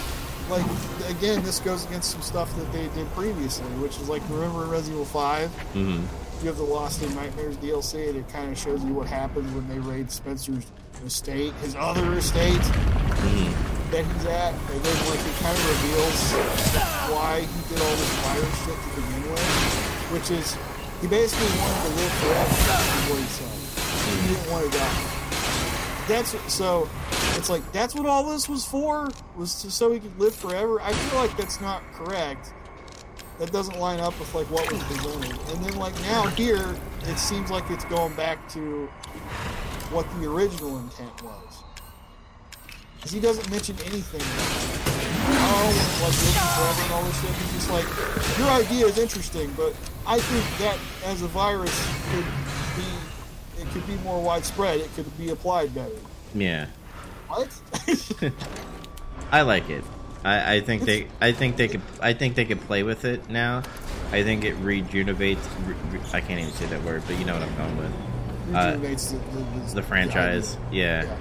And that's where you could be like, well, Code Veronica and all that stuff. They could mess around with that. They could mess around with the 4 and all that. So that's ideas, because it does mention that it was worldwide what Spencer did, and that's why he had the Africa and well, then, Eastern European and all that stuff. But anyway, Chris goes into a room, like a cell area, and lo and behold, it's Mia. If you find anything else of value. Yeah, and you're just like, what the fuck is going on here? And he's like, holy shit. He says like, holy shit, it's her. Well, first he goes, wait, and he says, he asks one of his hound buddies, really like, is Mia in front of you? And he's like, yeah, Mia's here. Not Mia. Okay. Mother Miranda's in front of you, right? And he's like, yeah, she's right here. It's like, I found Miranda Winters. He's like, Miranda Winters? Holy fuck. And that's when he's like, all right, let's go. Or he says, stay here. And then he's like, I have some bad news, like Ethan's dead. And that's when she goes, Ethan's special. And I'm like, what? And then we get to the next scene where Ethan is in the Force Mold world. Out of my way! With Eve. where Eve's talking to Ethan, telling him that, didn't you think it was funny that you were always getting hurt and all that stuff and nothing was happening to you? And then she's like, you were dead the whole time when Jack killed you at the house in Louisiana. And I was like, holy shit, that's kind of, in my opinion, I think it's kind of cool. I mean, it's kind of outlandish, and I still think, like you said, they need to, like, bridge the gap a little bit to kind of explain it a little more. Maybe have a DLC where, whether you do that in journals or whether you do that in some type of bridge from 7 to 8, that would explain it a little better. I don't know. I don't know. But, I was like, holy shit. And then he ends up in Duke's fucking carriage. And that's when we got that weird line of like, you know, you're gonna step out into the world is gonna be different. And I'm like, what does that even mean? And then, you know, you're in the ceremony area before defeating Mother Miranda, going to battle Mother Miranda. That's when you build up and you can buy one more stuff from Duke before you go into battle. And you go to Mother Miranda's lair, I guess, whatever that is. And she like takes Rose out of like a moldy area podium thing. Moldy podium. Moldy podium, and Rose is like all in one piece. And my favorite part is Chris shoots fucking Mother Miranda, and all you hear is Chris go, "Quick, get her!" And fucking Ethan grabs Rose, and then they have like a tug of war, and like Mother Miranda puts fucking Rose on like a gnome or whatever, and like puts a high up in the air in a battle. Which we already discussed the boss battle. It was like shoot, and then you would get flamethrower by her little balls, but you shot her too much to get to that point. And yeah, I saw it. It's just I ignored that. I thought, shoot. Yeah. And it worked. And then you defeat her, and I mean, and then obviously this is the part where it gets interesting because now Ethan's apparently dying. His body can't take it anymore. His mold powers are gone. Yeah, and Chris takes Rose. Ethan stays behind to blow up the what they call that thing again? The Megamycete. The Megamycete. And he blows up the Megamycete. Mia, Chris, and his Hound Squad are on the plane. And they have an infected BSAA person. And they're like... Yeah, the BSA drops in like during that whole segment with Chris. And then he's like kind of talking about the everything that happened. And I don't know, they look kind of incompetent and dumb. And then yeah, that's like the big reveal that this guy is a bioweapon. He looks like a zombie. He looks kind of like a zombie a little bit or something. Yeah. So I wonder, do you think it's in the DLC or do you think this could be in the I think it's going to be something that they tackle on it gets into the ending. So after all that's over, it shows this girl in a bus, and this mom and her kid, and they're reading a story, and she has the book from the beginning of the game, and it's like, oh, is that? And then you see she's there, and you can grab it. It's like, oh, it must be Rose. I guess. And then it becomes she visits Ray. Does a thing. I'm visiting, sorry, I got more tests to do, and whatnot. And then, like, a government agent, like, you know, is there to get her. Yeah. Like, all right, you gotta go. And call it for some reason. I don't know why you would taunt her like that, especially if she's supposed to be like really strong. And then she says, you know, even Chris doesn't know about these powers. Okay. And you want me to take her out? There's like a sniper. Okay, it's fine, I got it. Yeah. So that makes me worried for me because let's finish up the scene because like after the scene, she goes down. They go down the road and they pick somebody up. Who is it? You think? I don't know if they pick them up. There's somebody off in the distance and they stop the car there. And some nerds have taken the scene apart and figured out it was Ethan's character model. Yeah, but oh my god, it's Ethan. I'm like, I think it's a placeholder. Just be a fucking placeholder. Yeah. I don't know if you should read it. That's a kind of stupid. The car stopped though, and the apparition did go near the car. So maybe it was somebody else. Maybe it was Chris. Maybe it was the sniper. Maybe it was Jill. Where's Jill? Yeah, where's Leon? Where's Barry? Yeah, where is Barry? Barry, where's Barry? You know, that was kind of it. It says like the father's story is over now. Yeah, that makes me worried now because now are we playing as Rose now, the daughter? Because I don't know if we would play as Mia because Mia's weird. Mia's got yeah. But like Rose has these powers now. Are we gonna be playing with paranormal shit? Because that's lame. Because I like what they did with Ethan because he didn't know he was a mold monster or a moldy. And it wasn't like really like he had to control him. It was just like, how the fuck can this guy keep like putting his hand Time to die. Yeah. Stuff like that. You can hear it. So I hope like Rose is not like I could shoot like mold out of my veins like Spider-Man or something. And yeah, and I hope they don't do that in 9. Because if they do, I think that's gonna kill whatever momentum they had. Yeah, I don't know what they're gonna do. That's kind of like where after I finish this game, I'm like, well, this is weird. I don't know where they could take this next because it's like obviously Ethan's done. I feel like if they brought him back as any kind of a playable character or whatever, that's stupid. Yeah, they're already kind of digging a hole with this plot, in my opinion. It's not that deep right now, but it could get deeper if you don't stop and get out. The only thing I could see them doing is you play as Chris fighting the BSAA next game. So they would have to do it like really quickly because BSAA is like a problem now. Like this raises a bunch of other questions too. It's like one, we don't know how much time has passed. What if Rose grew up really fast?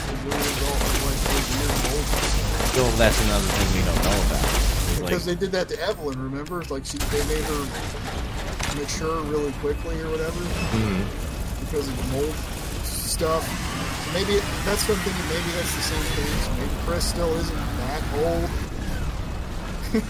Yeah, and because if it was really like 16 years or 18 years past or whatever, like fucking old man. Old man Chris. Yeah, I don't know. This game made me interested into the characters. I will give them that. Like I said, I enjoyed the story. There's definitely plot holes that need to be talked about in DLC. And there's something else about this shit. Like, one of the throwaway lines. You've addressed this before. Fucking people don't play Resident Evil story. Like, the story's always been dumb in Resident Evil. That's not true. Yeah, there's like cheesy elements to it and stuff, but no, you're just thinking about like those silly cutscenes from the first game and shit. It's just, for some reason, that's forever colored the perception of that series for some reason. I don't know why, even after all this time. Or Resident Evil 4, where like it's kind of like half-assed joke, because Leon just says funny online.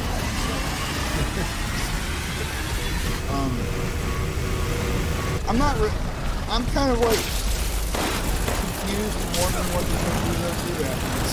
Like I did get into the story somewhat of it. It seems like I'm kind of picking at it, and I am. I can't help it. It's just things I'm noticing. It's raising too many questions for me. I got problems with it, but I still enjoyed it. For what it is.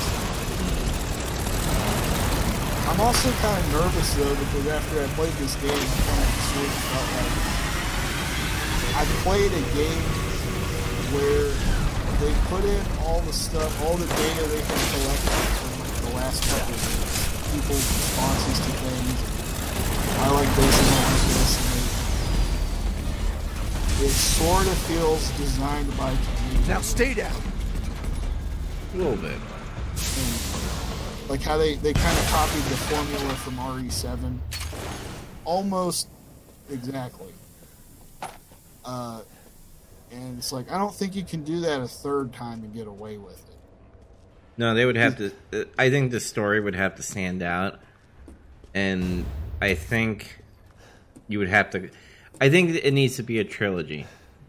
You know, you had Resident Evil 7, then you had Resident Evil 8, and then you have Resident Evil 9 will close out the story. I don't think you can continue it after 9. You have to end it there. Yeah. And I think at some point, Rose... See, I don't want her... You would think Rose would have to be a sacrifice, but I think Chris is going to sacrifice himself. I think Chris is going to be the sacrificer this time. Maybe. Yeah, but that's a story. We're almost fucking 3 hours in here. I know. A lot of stuff to talk about, though. Bonus modes and unlockables. Let's get that out of the way. Mercenaries, what do you think of it? It's good. It's pretty fun to play in spurts. Mm-hmm. I don't know that they should have called this Mercenaries, because it is and it isn't at the same time. It's weird. Because you only play as one character. And that was one of the things about all these modes, was it was an opportunity to play as other characters with different loadouts and shit. Yeah. And you can change your loadout to whatever. It's done a little differently. You start out with like a certain amount of money and like a handgun. Mm-hmm. And it's kind of up to you to like use this money and get through these stages earning more money. Just, do I want to buy a better gun? Do I want to buy other shit or upgrade the stuff I have? So you kind of figure out like a loadout strategy. And you just go through stages and kill stuff and try to keep the time up. Bad. Sort of like Mercenaries. You're persistent. But I've got a rebellion. It's fun. It's a really good highlight So on stay how out good of combat is. It's like a bunch of enemies and not boss fights. It's good. It's a good extra mode.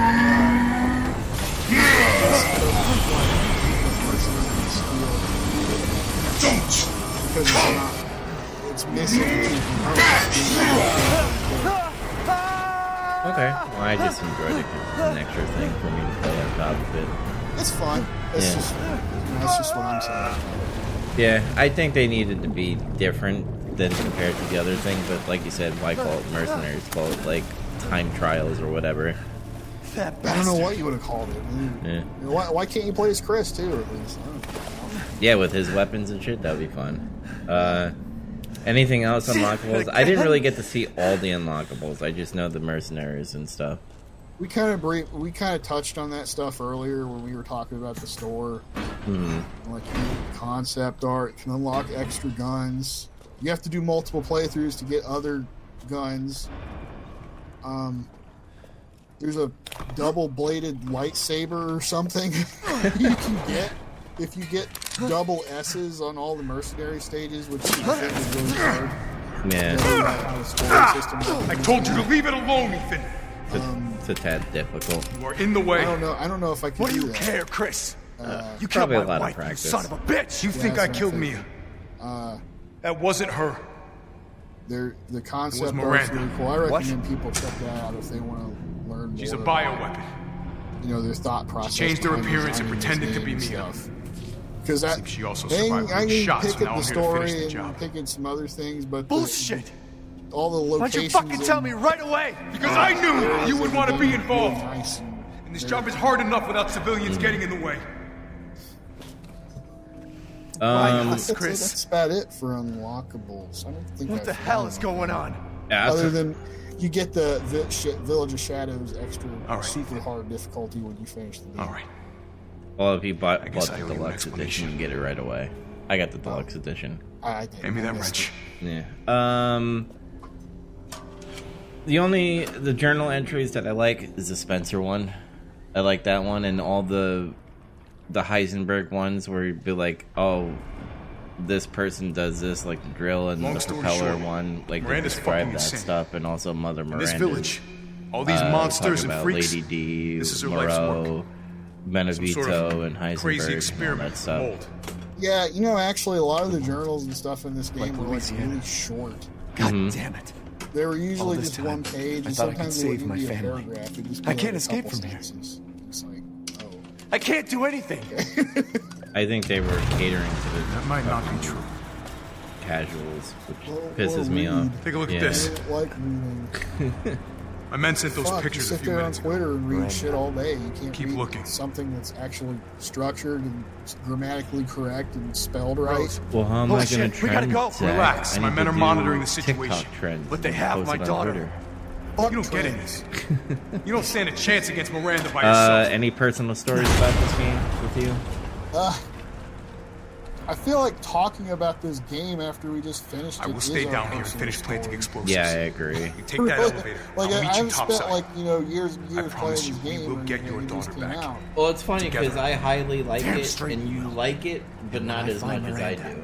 So it's kind of interesting She's seeing a dead woman. our opinions on why we like it. It's more of a Alright. personal preference for both of us. You but take this. It's, Yeah. it's, And do me a favor. It's nice seeing that. Try to stay I've on that noticed that radar. about people's reception to it, though. Like, nobody said... I've seen a couple real off-base people say, like, this game's not good.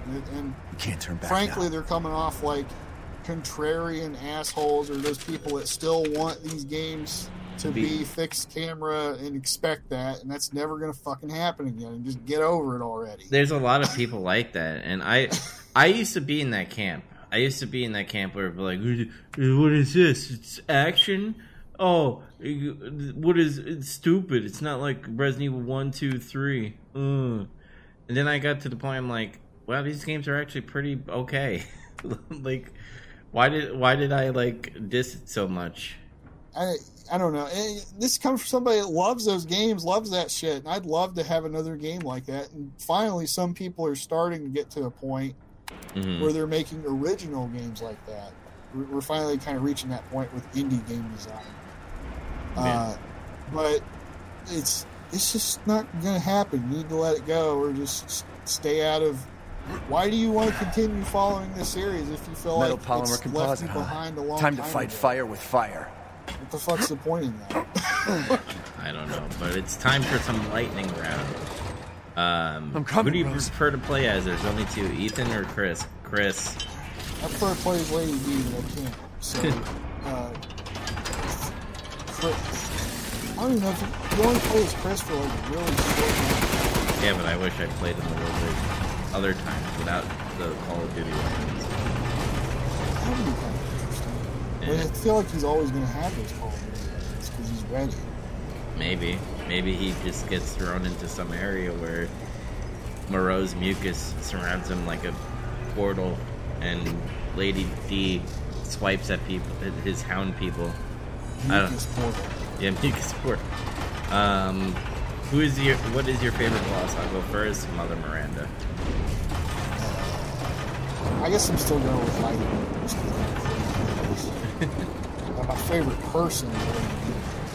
Here you go. Same here. Favorite part of the game? Castle. Yep.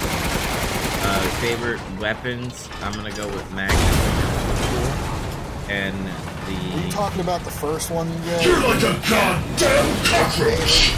It's You called. think you can take me on? It's so weird. It bothers me because This will be my warm-up before I kill you, bitch. even though they get like if they really want to be active, Your corpse will be another addition to my army! it's a single action revolver that shoots 50 caliber bullets. And I'm like, how the fuck are you shooting 50 caliber bullets with me? Just saying. But whatever, it's fine. I still love it because it's. I was complaining about how in the past couple of days they didn't put revolvers in. What the hell? Are you scared of putting revolvers in? Finally I got it. You know it's solid.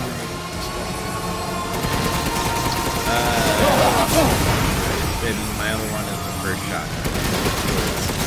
Alright, first shotgun. So this is the power of fatherly love. I haven't played with all the both. I do like the Magnum and the Don't give up! The grenade launcher's sick. I feel like it's better powered a little bit. Yeah, My name's like really strong. I want to get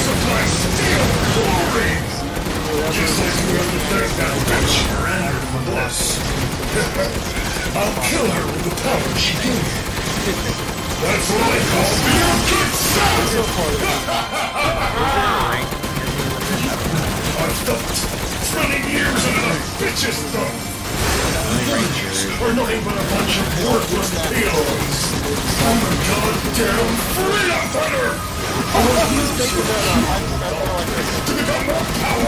Alright, I'm gonna go first because I think mine might shock you, but as a person who's been in the camp of old school Resident games, I really enjoy it. So I'm gonna go for the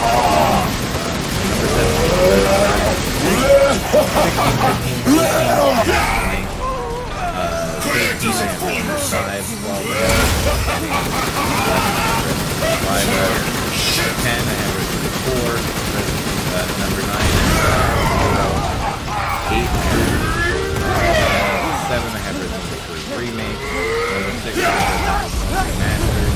Number 5, Resident Evil 1. Number 3, Resident Evil 2 Remake. Number 2, Resident Evil 3. And number 1, Resident Evil Village. Now the reason why I put that is because it's been a really long time that the game had a The final stretch. I think What do you think? To end. It's home. There was never a point where Right. I was like, oh, this is boring me. Play it over and over again. This isn't David and Goliath. But It's Ethan. that's why I have I'm not Well done, like the world's watching.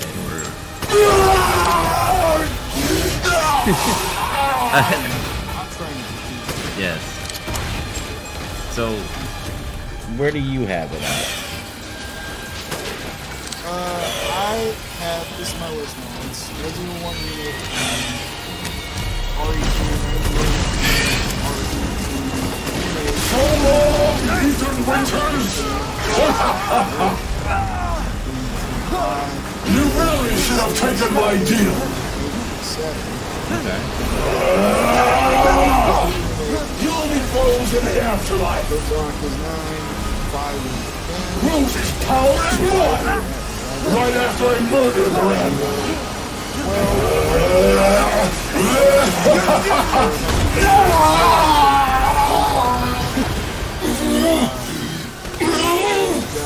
This can't be the end for me! I must kill her! So mine's kind of, I put RE8 a little bit in the middle of the pack for me. Am I missing something? Are you? Maybe I screwed up my own number count. 1, 2, 3, 4, 5, 6. 1, 2, 3, 4, 5, 6, 7, 8, 9, 10. I dealt with 11, Heisenberg. 12, 13, Now I'm gonna 14, find 15, Miranda 16, and get 17. Rose back. Not without Maybe me. I too dangerous. Maybe you Wait already there, you hear me? counted for the fact that there was going to be RE8. Rose? I just added an extra number for no reason. I think you did, yeah. It doesn't matter. We'll fix it later. But I'm pretty sure something new is going to come out anyway. yeah, A child. Whatever. I made another space. She's so important, isn't she? RE4 She's everything remake. to me. I don't think we accounted for that. And mine to me. But With Heisenberg like, on. I like it better than Resident Evil 3 remake so far. What are you going to there's do?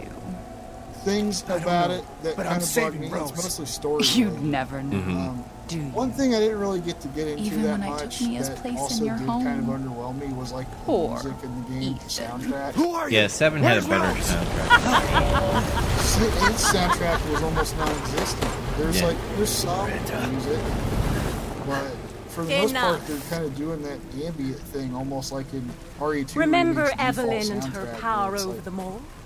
They almost had no Rose music, and is the game her suffered successor. for it, in my opinion. No. Rose is I don't like Evelyn's that. true, complete form. Hopefully She they will grow to stop fully doing that and go back to like what they did in 7. And I must have her. But like, Fuck you crazy I don't know, bitch! I don't want to get too into this. How could you possibly put Resident Evil 1 above Resident Evil 8? Oh no, I think we're gonna get into that when we finally rank everything. Whatever. The Mega My Seat catalogs all So of I us. want to save that for another time because we're at like 3 However, hours. She I'm will pretty be sure we reborn as my people who don't have She's a my good child. attention span are probably like, well, fuck them. Well, fuck them. Who cares? Where I are don't you? care. Show yourself. Why did Fuck you Rose all. come to be? But we do need to Was end it it here. because of her That was our. And you What? are true. So there's not much else to say anyway. Yeah, I But think I've we covered learned a all lot. I can. That Your was worth our final as a lab countdown. rat. The next game we're going to Miranda, be tackling is coward. Resident Evil 7. Come on and and face we're going to me. hit up all the DLC. Are we doing 7 next? I thought we were doing Revelation next. Don't worry. Yeah, let's do Your death. Because we were, I thought You we will were join going the Mega My chronological Seats order for the most records. part. Yeah, let's do Rev 1. And Rev 1 has a lot of DLC, right? I will make sure to sample your blood for later. No. Once dawn breaks, the Not ceremony will be Okay. complete, and I will Alright, so become we're her going to do true Revelations mother. 1. And we're Bound going to tackle for that, and then eternity. we're going to talk about it. First, we've got to play it. So, how long will that take? Who knows? But we did 2 Resident Evils in the span of a month, so I've that's waited good. so long. It shouldn't take that long. It's a short The dreams really can compared to what we've just been dealing with. Yeah. I can't. So, wait if you want to see catch my more true of the child. Nemesis project, if you type in on Spotify, Apple Podcasts, Google Podcasts, Stitcher, Red Circle, also on YouTube, which we are live streaming there right now. If you type in Nemesis Project, you get to see the stream that we were talking on. I have some of the gameplay. I have the non-existent Resident Evil soundtrack in the background going as well. My team and I were careless. And Yesterday, yeah, we took and down the just Transformer remember to Ram. catch us on But the we didn't Nemesis kill her. Project.